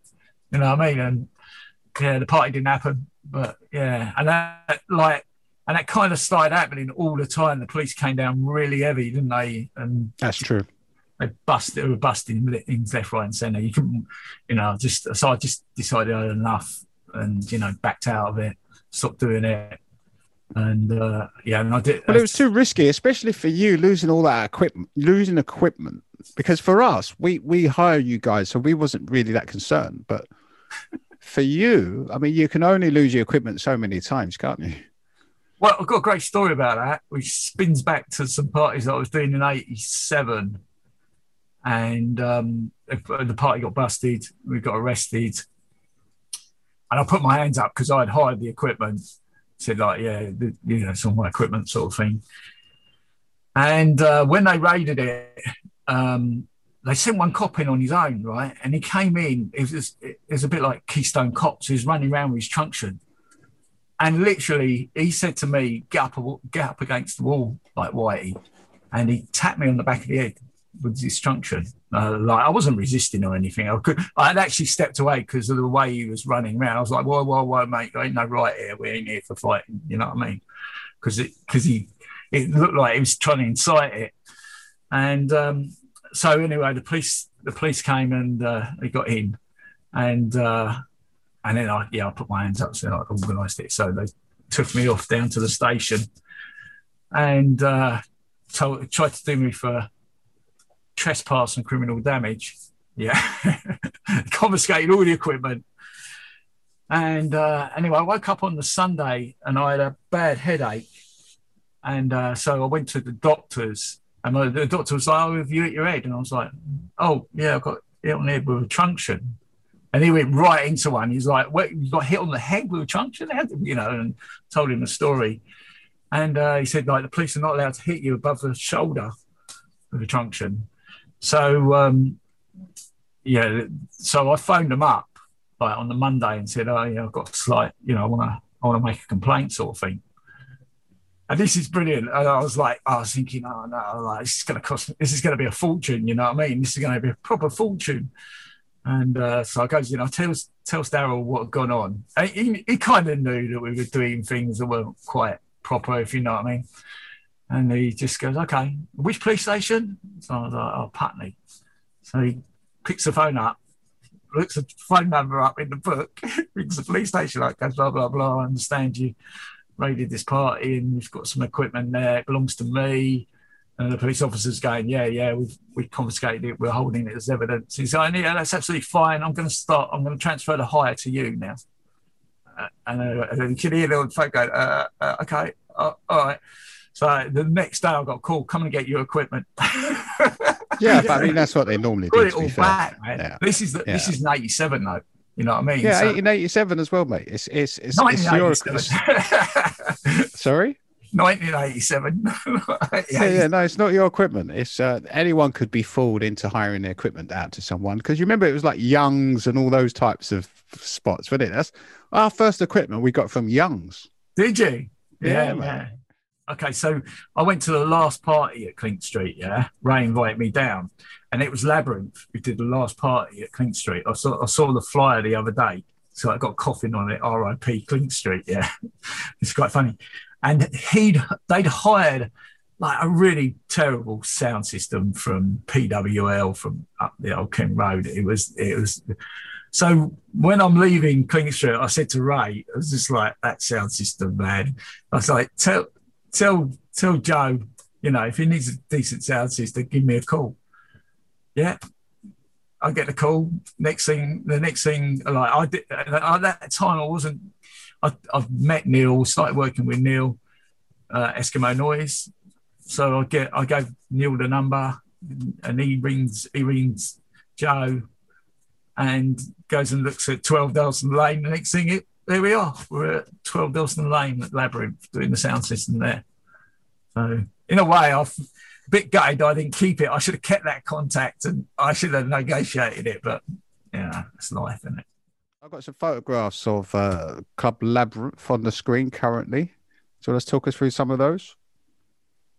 So, yeah, sure. So that's the amp room at Club Labyrinth, which was at the top of the stairs to nowhere. Aye. Billy Bunter. A young Billy Bunter. Yeah, 15, I reckon. And I know this is a really early photograph because of the monitor. So, it didn't last very long, that monitor. It got upgraded quite quickly. So this one's actually at Bagley's. We did we sound for Labyrinth for all their events, and this one was at Bagley's. I don't think this was our sound system, but this is Ginger Mark, who's one of Joe's old mates. R.I.P. Mark, Ginger. Another lovely geezer. That's the main floor, looking towards the stage at Labyrinth. There's Joe. That's Joe. Hey. And on the left is Squiggly. Hey. And there's a couple. You know what? Labyrinth was like a family affair. Everyone knew each other down there, and everybody looked after each other. It had that old school acid house rave vibe of love, and we're all together in this. I don't think that gets talked about enough. It was a family affair all over. Nice. Oh, you mean acid house in general, or are we talking Labyrinth? Just acid house in general. Yeah, and it was a big family. Labyrinth as well. So Labyrinth was at 12 Dalston Lane. Yeah, and Dalston at that time was a rough place, man. Proper rough. Hackney was a rough place. For those that don't know, Dalston is in Hackney, and Hackney was a rough, tough place. And the venue, I spoke about this with Joe from Labyrinth on our podcast, and that venue in and of itself, I mean, it's had lots of inclinations over the years, but it was a bad spot at one point, really bad spot. Well, it was a reggae club. They turned it around, four races. Yeah, when it was a reggae club, it was a proper hangout as well. It was a naughty gaff, guns, knives. It was naughty down there, mate. And then Labyrinth changed all that. Obviously, a different type of night.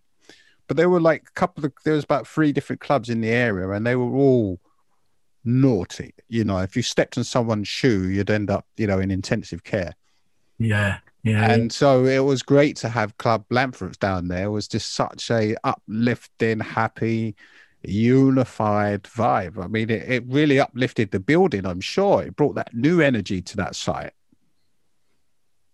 Yeah, it was awesome. It was just the whole,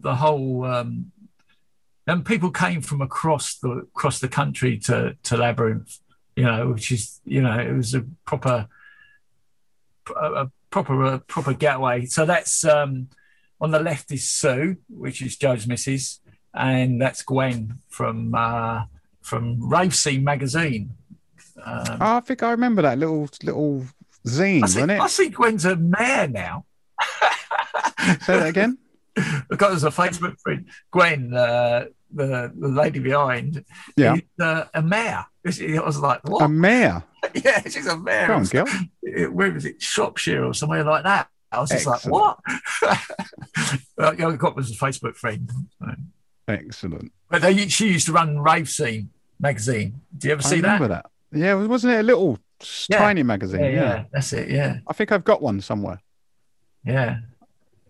But yeah, mate. So what times, eh?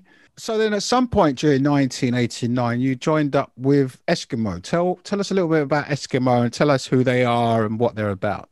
Okay, so Eskimo, I was at Eskimo from 89, the end of 89. So at the end of 89, I was, you know, I was thinking of going straight, you know, finding a proper job. You know, I think I went for a couple of proper jobs, like stacking shelves and things like that.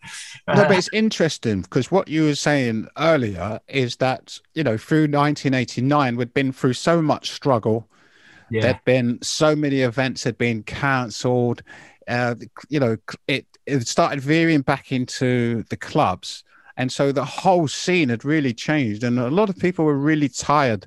You know, we'd been going through police roadblocks. Every single Saturday was almost like a battleground. So by the end of 1989, you've become slightly tired of this, I imagine. And so you're doing, you know, whatever you're going to do next. Yeah, just had enough of it, not making any money. Sort of, I remember going busking with Jem. That's how bad it got. We didn't have any money, so we go down because she lived near Elephant and Castle, and we went down like the South Bank outside back of the LTV busking, and she had a brilliant voice. So you know, we made good money. I was playing bongos, doing a bit of backing. But yeah, cool. But it got tough. It got tough. It was like, yeah, go back, you know, make some money, go and get beans on toast. And yeah, so I decided I'd go straight, try and find a proper job, I couldn't find anything. So I was talking to Tamsin on the phone one day, and she said to me, "Oh, Neil's just bought a 10K sound system." I was like, "All right, good. Why don't you give him a call?" So I gave Neil a call, and we were on the phone for a night sort of thing, chatting about sound systems. And he was like, "No, I haven't got anything." I was like, "All right, no worries," sort of thing. So, and then he phones me up the next night and goes, "Oh, what are you doing? Do you want to come give me a hand with this gig?" And that was the start of Eskimo. You know, I sort of started one day a week with him, and then built up slowly. And we were doing monkey drum in Clerkenwell Road. It's Clerkenwell Road, maybe, which was Barry Ashworth from the Dug Pistols. That was his night. He was part of Deja Vu crew. And they used to do the other night to the Project Club at Ziggy's in Streatham. So I knew them boys from down there. They used to go to the Project Club, actually, that lot. And just started doing little gigs with him. And then Labyrinth came along, and Labyrinth was like a sort of first major residency and sort of bread and butter sort of thing. And then after that came AWOL at the Paradise Club, which was Well Dance, Jay and all them boys. Yeah, but this is the 90s now, isn't it? Yeah, this is 90s. So we're into 90 or 91, I think AWOL started. It was early. Yeah.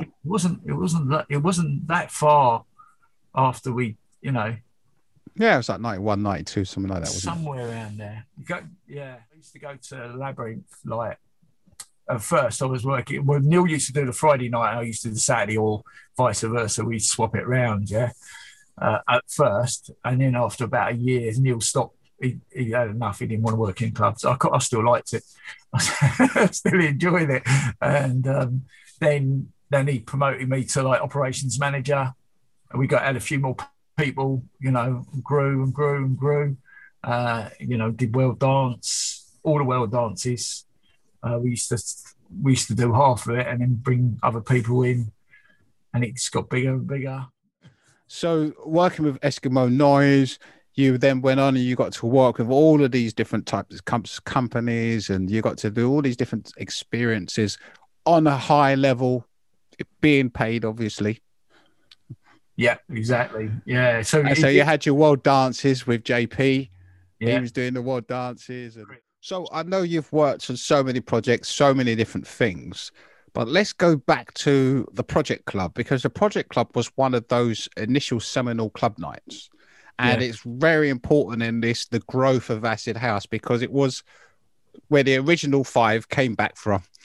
Paul Oakenfold, Ian St. Paul, they started the Project Club.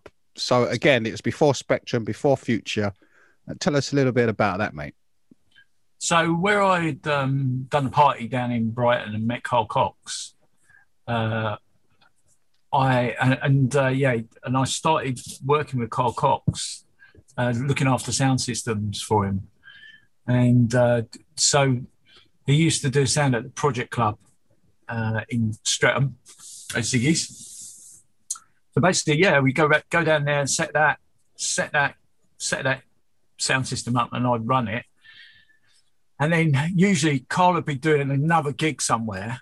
I remember one that I looked after, which was Adrenaline. Yeah, Tony Wilson. Yeah, Tony Wilson. I remember Echoes. Yeah, Echoes. Yeah, it was over in this party was in South Ockenden, right? Yeah, it was at the barn. It was a half-built cowshed.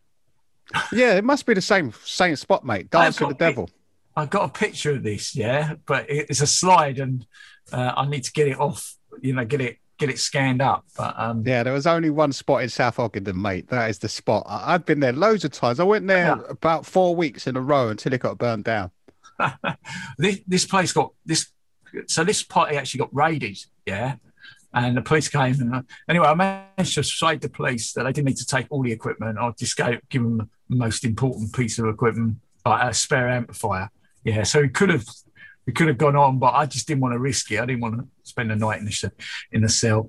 So we're just sitting there, you know, with the equipment, waiting for Carl to come back from the Project Club to pick all the equipment. So I had to wait for him to play and then come over and get us. You know what I mean? I sent word that it got raided, it got stopped. But so there was that, and there was another club. I did something else up in Forest Gate with him.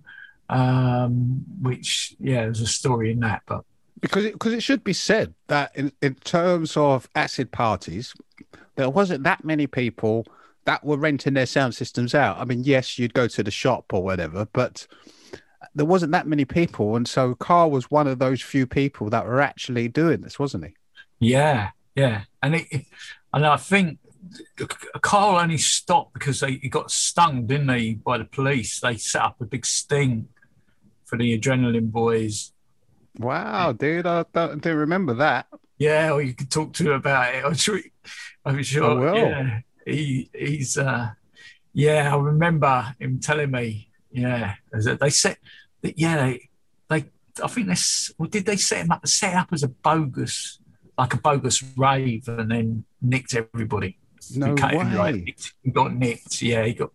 And I think the gear did get confiscated, and I think at that time they got to a point where they were confiscating the gear, and then I think they changed. If they actually arrest you as the promoter as well, then I think that gives them reason to keep the stuff. Right. Yeah. Whereas if you had just got duped as a sound company, then you would be able to get it back. But if they thought that, no, you're the promoter as well, then, you know, you're stuffed. Yeah, because I kind of lost contact with him. What happened? I can't remember. But I remember because we went to like Dance 91 down in Brighton. Me and Jem went to Dance 91 down in Brighton. And it was the first time we heard What Have You Done? Yeah, One Tribe on a big system. And Carl was playing it. And we were like standing at the back. And I remember waving at Carl going, this is Jim's record. It's like, what? And it was just like, you know, first time to hear like that out on a big system. It's just like, what? And Carl playing it, but man, we were both blown away. We were both like, is this real? I went to a Spectrum in Brighton with Carl. I jumped in the back of his van and went to Brighton with him and Maxine. Yes, I went to a few Spectrum parties with Carl, because Carl was playing. Carl was in with them boys as well. And of course, Carl was in with Oki. Project Club, you know, sure. Trevor Fung and Pete Tong and Oki. And I think it might be where I met Lisa Loudon and Nancy Noyes in Streatham at Ziggy's. You know, like it was at Ziggy's. It was a really small club, you know. Yeah, because Ziggy's was another night. I mean, Dominic Spreadlove, he used to play at Ziggy's. Did at he? That time with Oakenfold and everybody. Yeah, I got a feeling. You know, I do remember. Do you remember about Ziggy's? I remember him. I remember the doorman there, Nosha Powell. Yeah, and Nosha Powell was a stuntman as well. It was like in Eat the Rich and James Bond, and yeah, he was a character. Nosha was he was huge. He used to like be a bare knuckle fighter or something. And I remember someone saying to me, "If you see Nosha take his glasses off," and I was like, "Hey," he goes, "Just get out of the way." I was thinking, what is he on about? And yeah, and I saw him, like when he took his glasses off, I couldn't see anything. And he was going to hit someone if he took his glasses off. So everybody just moved out of the way. It was hilarious. But in Streatham at that time was again like Hackney.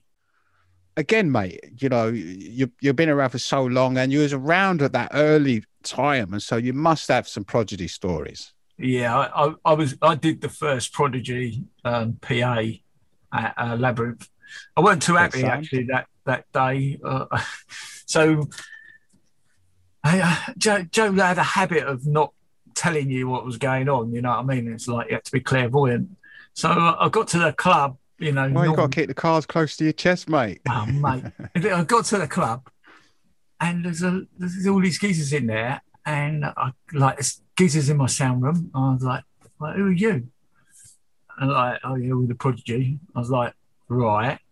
And then I saw the graphic, and they'd gone and changed it. I was like, "Who touched that?"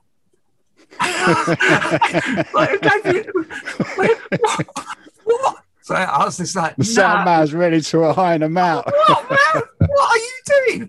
It's like, you know, so I just went and changed it all back because the graphic was set for the room, you know, not to make them sound good. Yeah, you need to do that on your mixer, not on the graphic for the sound system, which is like suited to the room.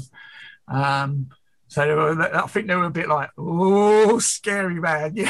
I was like, I think I phoned Neil up. Goes, what's going on? And he never told me there was a PA. I don't know anything about it. There was classic sort of, no communication. So but they went on. They used the sound room as a dressing room. It was wicked. It was like first time I think I ever saw a 909. A real 909 in person. Yeah, it was. Yeah, they kicked it. They came back and played 2 or 3 times. Played at Bagley's, and you know, I think Liam's just a really nice geezer. Every time I see him, he's like, "All right, mate, there's a game." You know, like you know. Yeah. And how was it that first night? Because their sound was quite a powerful sound as well, wasn't it? Wicked tune, isn't it? So that first night, because Joe actually speaks about it a bit in our podcast, and so how from your point of view, having been angry with the lads, once they got on the stage. I calmed down. As soon as I got my graphic. As soon as you sorted the graphic out. Yeah. And then, as soon as you got your own way, you was all right again. No, I just sorted the graphic out, and then I went down and you know what I'm like.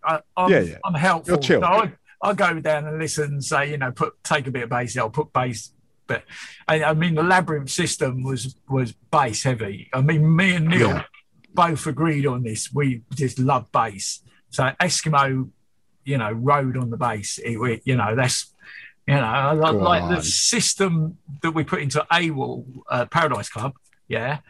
That was the start of drum and bass. And like, I've heard so many people talk about how they wrote a tune just for that sound system, and I've got to say, I will like blow Eskimo's trumpet. We did revolutionize sound systems, because the problem that they were having at Labyrinth before we came along was the sound system never lasted the whole night. It gets about halfway through and then break down. And it was a mate of Joe's as well. And I remember Joe saying to me, "Is your sound system going to last all night?" And I was like, look at him like, is that a bit of a mad What do you question? mean? Because we didn't build sound systems that only went for half a night, and then Never even heard of that before. Well, yeah, we just didn't engineer that way. We built systems that worked all the way through. I mean, I remember Neil blowing up bass bins a couple of times when he got some new bass bins and give it a bit too much, and like I turn up at the end of the night and you'd be looking sad. I was like, "What's the matter?" I'm blowing the bass bins up. I just laugh at him, and I never did it. I never blew anything up. I always just I always just managed to keep a lid on it just slightly. But there was a thing between me and Neil. Like, they tell me that Neil was running it louder than me. And I'm like, yeah, right. And then I see Neil and go, "You've been running it loud again." He's like, "No," and I don't think he did.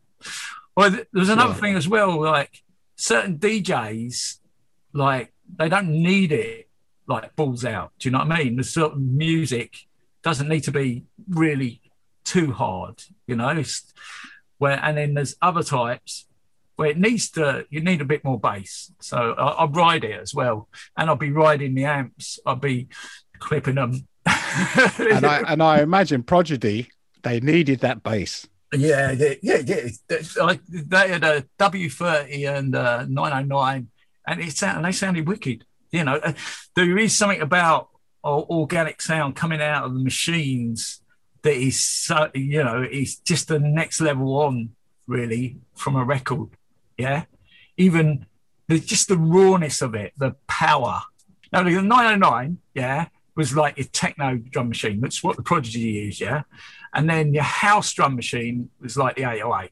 Well, the actual rawness, because it's analog sound coming out the actual drum machine, you won't get it. It won't be, the record will never sound as deep as a real machine, because the record, and the record deck has to be like, you have to filter out the lower frequencies because of the feedback issues, because the sound wave will feed back through the tone arm, because a bass wave is like a 20 hertz bass wave, well, say 30 hertz, because most systems wouldn't go down. They go down to about 25. 30 hertz is actually 30 feet long, the actual sine wave, the way. Wow. So you can't hide from that wave. So it's going to go back through the arm of the deck. Whereas if it's coming out of a machine, there's no feedback. Just, it blows it away. So they sounded wicked, raw and wicked, And they played Every Picture Tells a Story as well, up here. It was at Tottenham Recreation Centre. That was awesome as well. It was a slightly different system, because the system at 12, and the shape of the room, I imagine, was quite different as well, wasn't it? Yeah, it was more warehousey. Like 12 Dalston Lane was good because it had a high ceiling, because it used to be a cinema. It used to be the lobby for the cinema or theatre around the other side. It's a massive place, So, and obviously, we were really masters at tuning systems for rooms. We go and look at the room, and we put the system in and then move it slightly, and even a couple of inches does make a big difference to the sound. You know what we're bouncing, and how many people were in there. Although Labyrinth, I've got to say, most, I don't know, 90% of the time it was rammed. There's only a couple of times when it wasn't rammed, if it was a big rave on, but most of the time it was sweatbox, man. And let's talk, yeah, for sure, mate. I mean, let's talk about, while we're talking about the sound, I know that Eskimo Noise, you know, they were hugely popular throughout the 89s and even still today, I imagine they're still running. But tell us about some of the people you worked with while you was with Eskimo Noise. Yeah, so, I mean, we were just loved by the promoters. So the promoters dragged us in to all the venues they wanted to do. It's like, yeah, we've got this sound system. You know, we go in and do a free demo as well, you know, for the first week, you know, give it to them free. You know, well, once we've been in there, we played the system, there's no going back, you know what I mean?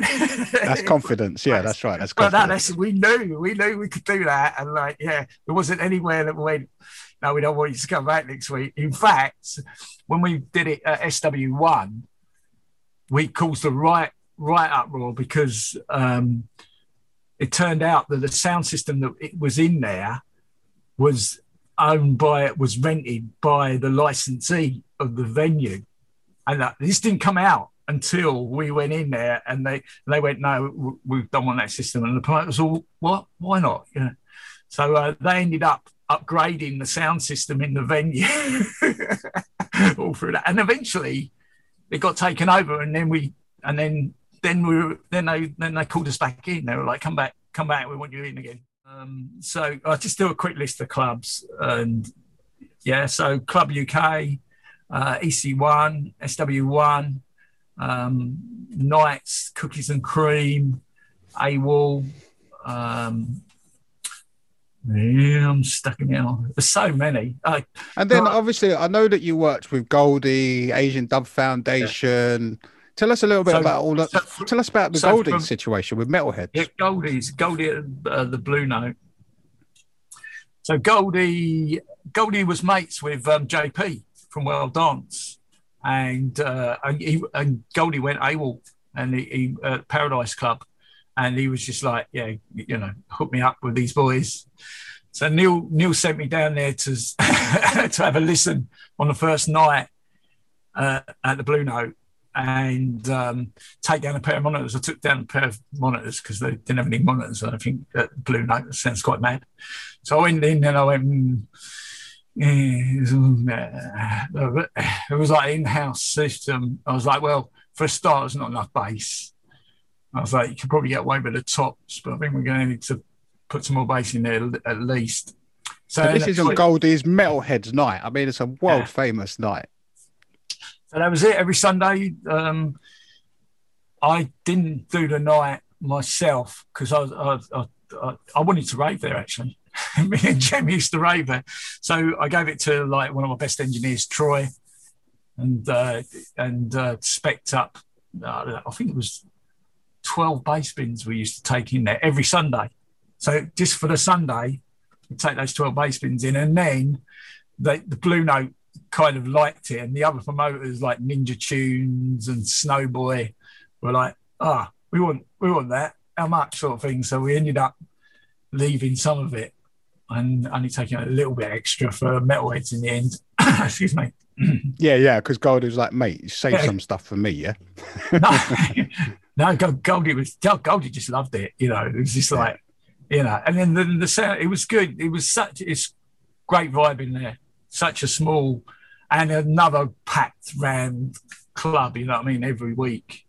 It was like, and that was that whole new sound, a whole new drum and bass vibe. I mean, that must sound amazing on those speakers. Yeah, well, it was built for it. Both me and Neil, you know, and all the Eskimo boys are into the music and into the way it sounded, you know. Although me and Troy come from techno, we do like a bit of, we like everything. We're very eclectic in our taste. The same with Neil was very eclectic. Sure, mate. You know, we just loved hearing it. We liked it to be clear with, you know, that bass that just hits you and moves you. You know, it's just like, if we walk across the dance floor and you're not feeling it, I need to go and turn it up. I used to make sure I went down like every half an hour at least to the dance floor. Sometimes it'd be more. It depends, you know. I used to go on a tour around the whole club, like whenever I was working, wherever I was working, you know, and go and stand in different spots to see what it's, you know, how it's sounding on that particular night, you know, because you know, you notice it when they move things as well. We just tune the system, and we just move it every once in a while just to see if it make that much difference. And the regular maintenance, we did all that and spare, and ended up then being called what we called a floater. I just float around the clubs and, you know, problem solve, you know, which was a service that no one else was really offering, which is another reason why Eskimo were so successful, just because we were dedicated. We lived it. You know, sound systems were our lives. Yeah, all the Eskimo boys. Big shout to all the Eskimo boys out there. So when you look back at that acid house period, and I know that you was at the Energies and the Sunrises and all of those massive events, but what venue really stands out to you? I think it's hard to put. You know, there's so many memories of so many different places, and I mean, Clink Street has got to be the one for me, because, you know, I think whenever I went anywhere else, I'd see my Clink Street family, you know, in those other places, and there was lots. I went loads of different places. Energy is special because of what it was. It's just such a, you know, for me, I did go to some other big raves after that, and I think Energy was just next level. You know, I think, Labyrinth as well. I mean, Labyrinth, same thing. Even when I was floating, going around all the clubs, I always used to I'd go Labyrinth, but I'd go Club UK as well. There were so many good nights, you know, through the 90s as well, that it was different, obviously, because I crossed, became more work, whereas, like, you know, the Acid House days we were doing it for fun, weren't we? Remember? So that was the second part of the question. You know, on a professional level, what really stood out for you? What inspired you to go on? Because you stayed in this game, you stayed in that career. You're a sound and audio engineer, architect, technician, landscape designer, however you want to frame it. Multimedia. And what was the night that you was like, yeah, I'm doing this for the rest of my life, mate? It's entertainment, isn't it? And that's what it boils down at the end of the day. It does down to, and it's kind of what I wanted to do when I left school. I wanted to do entertainment. I've crossed the line now and become, you know, DJ and artist. And, you know, I've tried to move away a couple of times, you know, but my heart's still in entertainment. And dancing. You know, what's kept you in it? What kept me in it? Yeah, I guess that for me personally, I've always intrigued by the idea of setting up communities and social platforms where everyone can get together and share ideas and concepts. But this all came from Acid House, and so everything that I've been involved in since Acid House has been vehicles that unify people. A lot of the time, free vehicles, free platforms, you know, tech wise and stuff. And so that's always been the thing for me, is creating international communicative projects which bring people together. And I'll always do that, I think. I've got something to say before we go on, and that is, I want to say a big thank you to you, right? Because for the belief that you put in me, back for those in those reunion days, Yeah, because that's one thing we didn't mention, did we? We didn't actually mention that you did Genesis production for me and my 2 reunions, mate. And thank you. Well, no, thank you. Because like I remember you saying to me, I'm going to start an internet radio.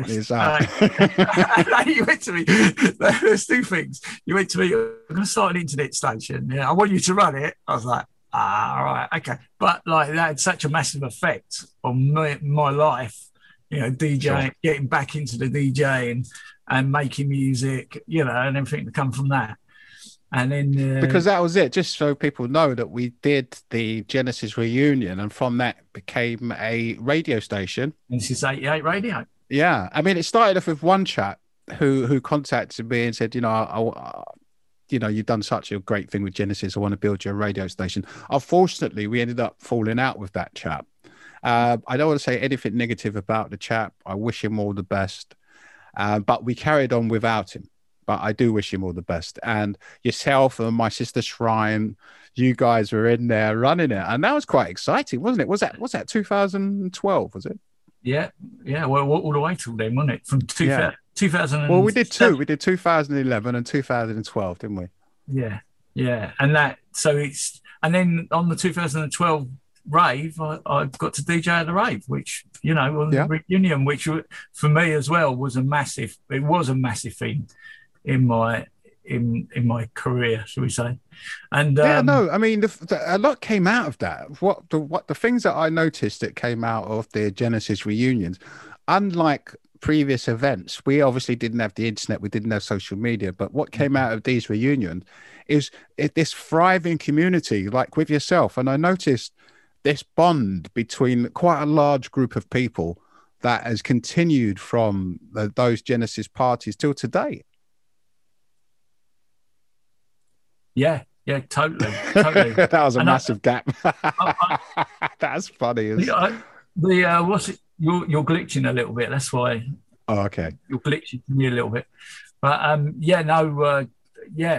massive community, and obviously a new community online, and we're spread across the whole world. You know what I mean? Like so many people that that I'm still connected with from those Genesis reunions and the radio station. Genesis 88 Radio. And I also want to thank you for your production skills, which I don't think you really understand. But I remember just before I was going to go on, you went to me, don't play too hard.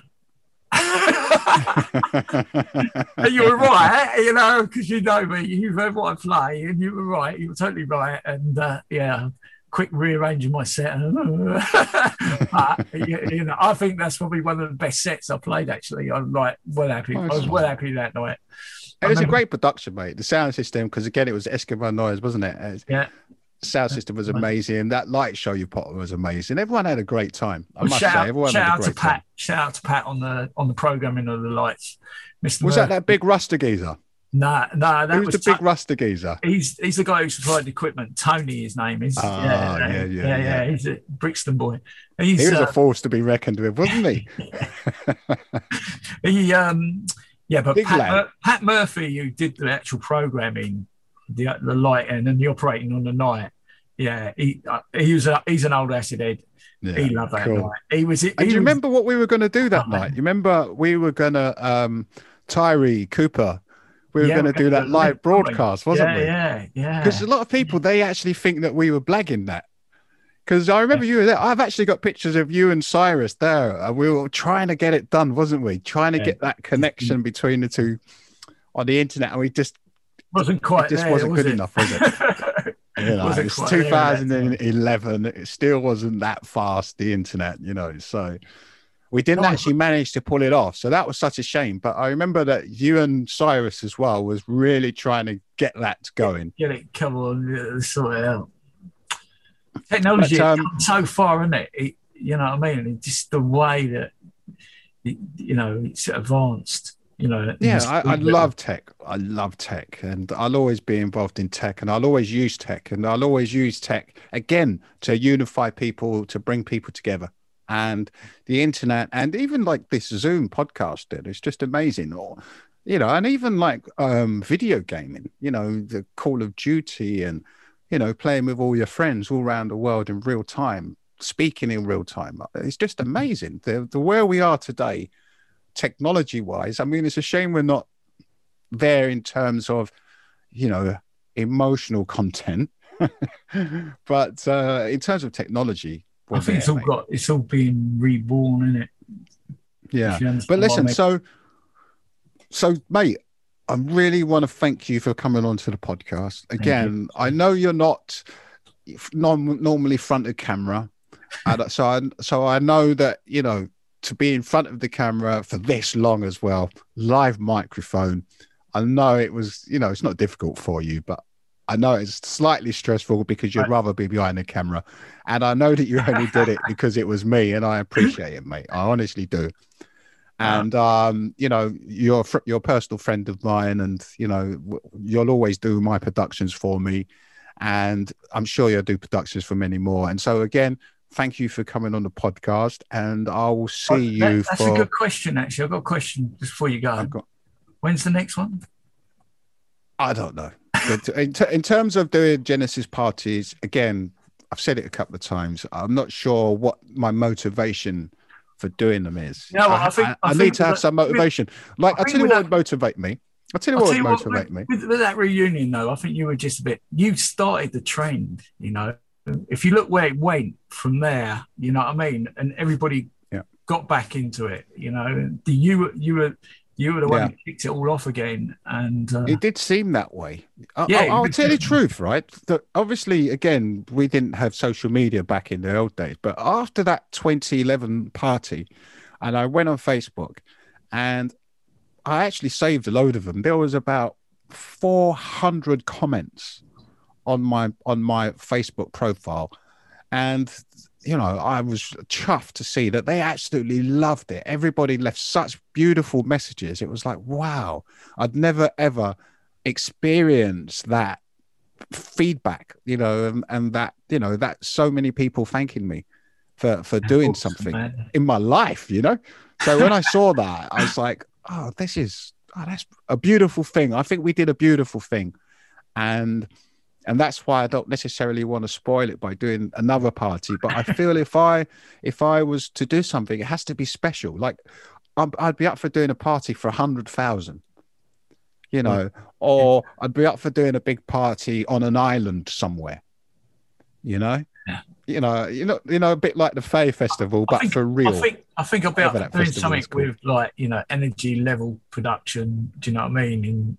I'd be up for doing something with Tintin and the boys. Listen, if all of us got together, myself, Tony, I doubt if Tony would be able to get involved, but if we all got together, Tintin, Jarvis, couple of heads.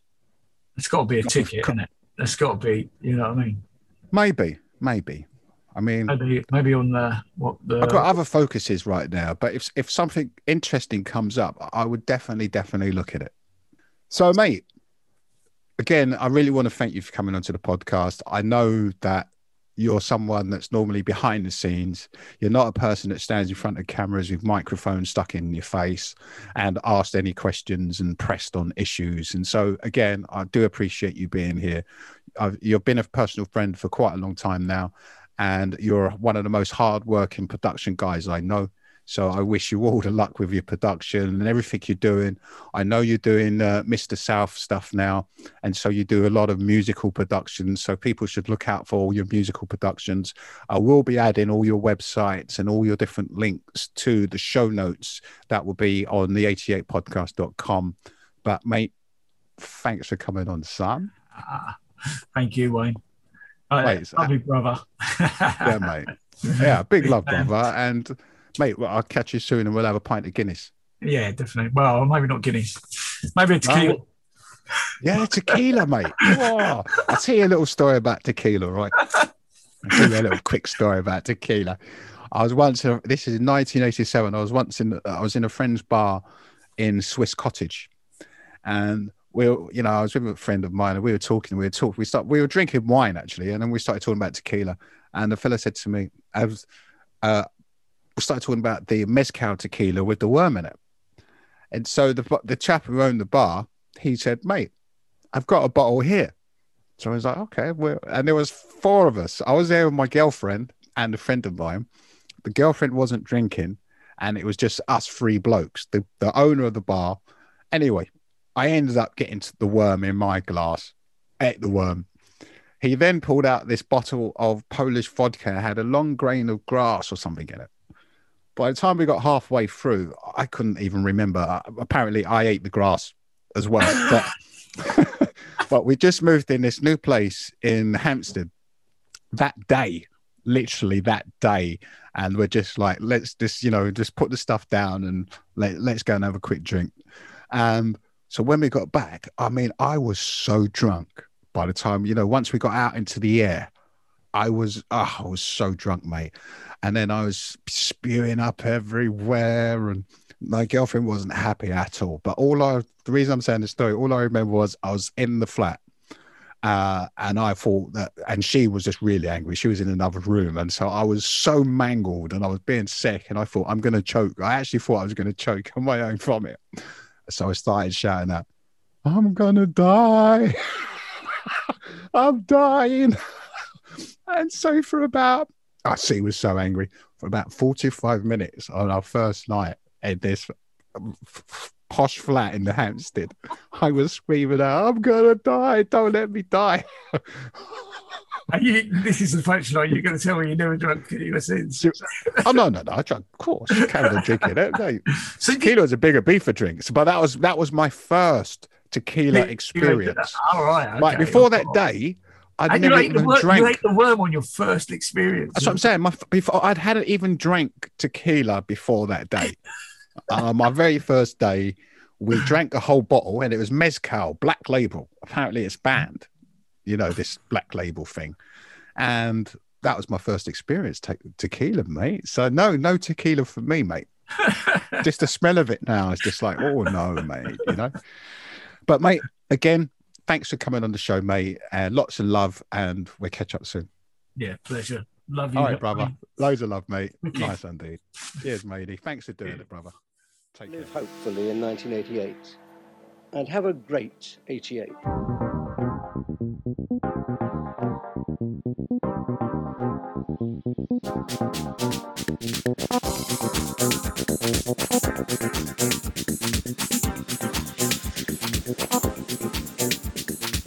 Music and Culture, the 88 podcast, with yours truly, Wayne Anthony.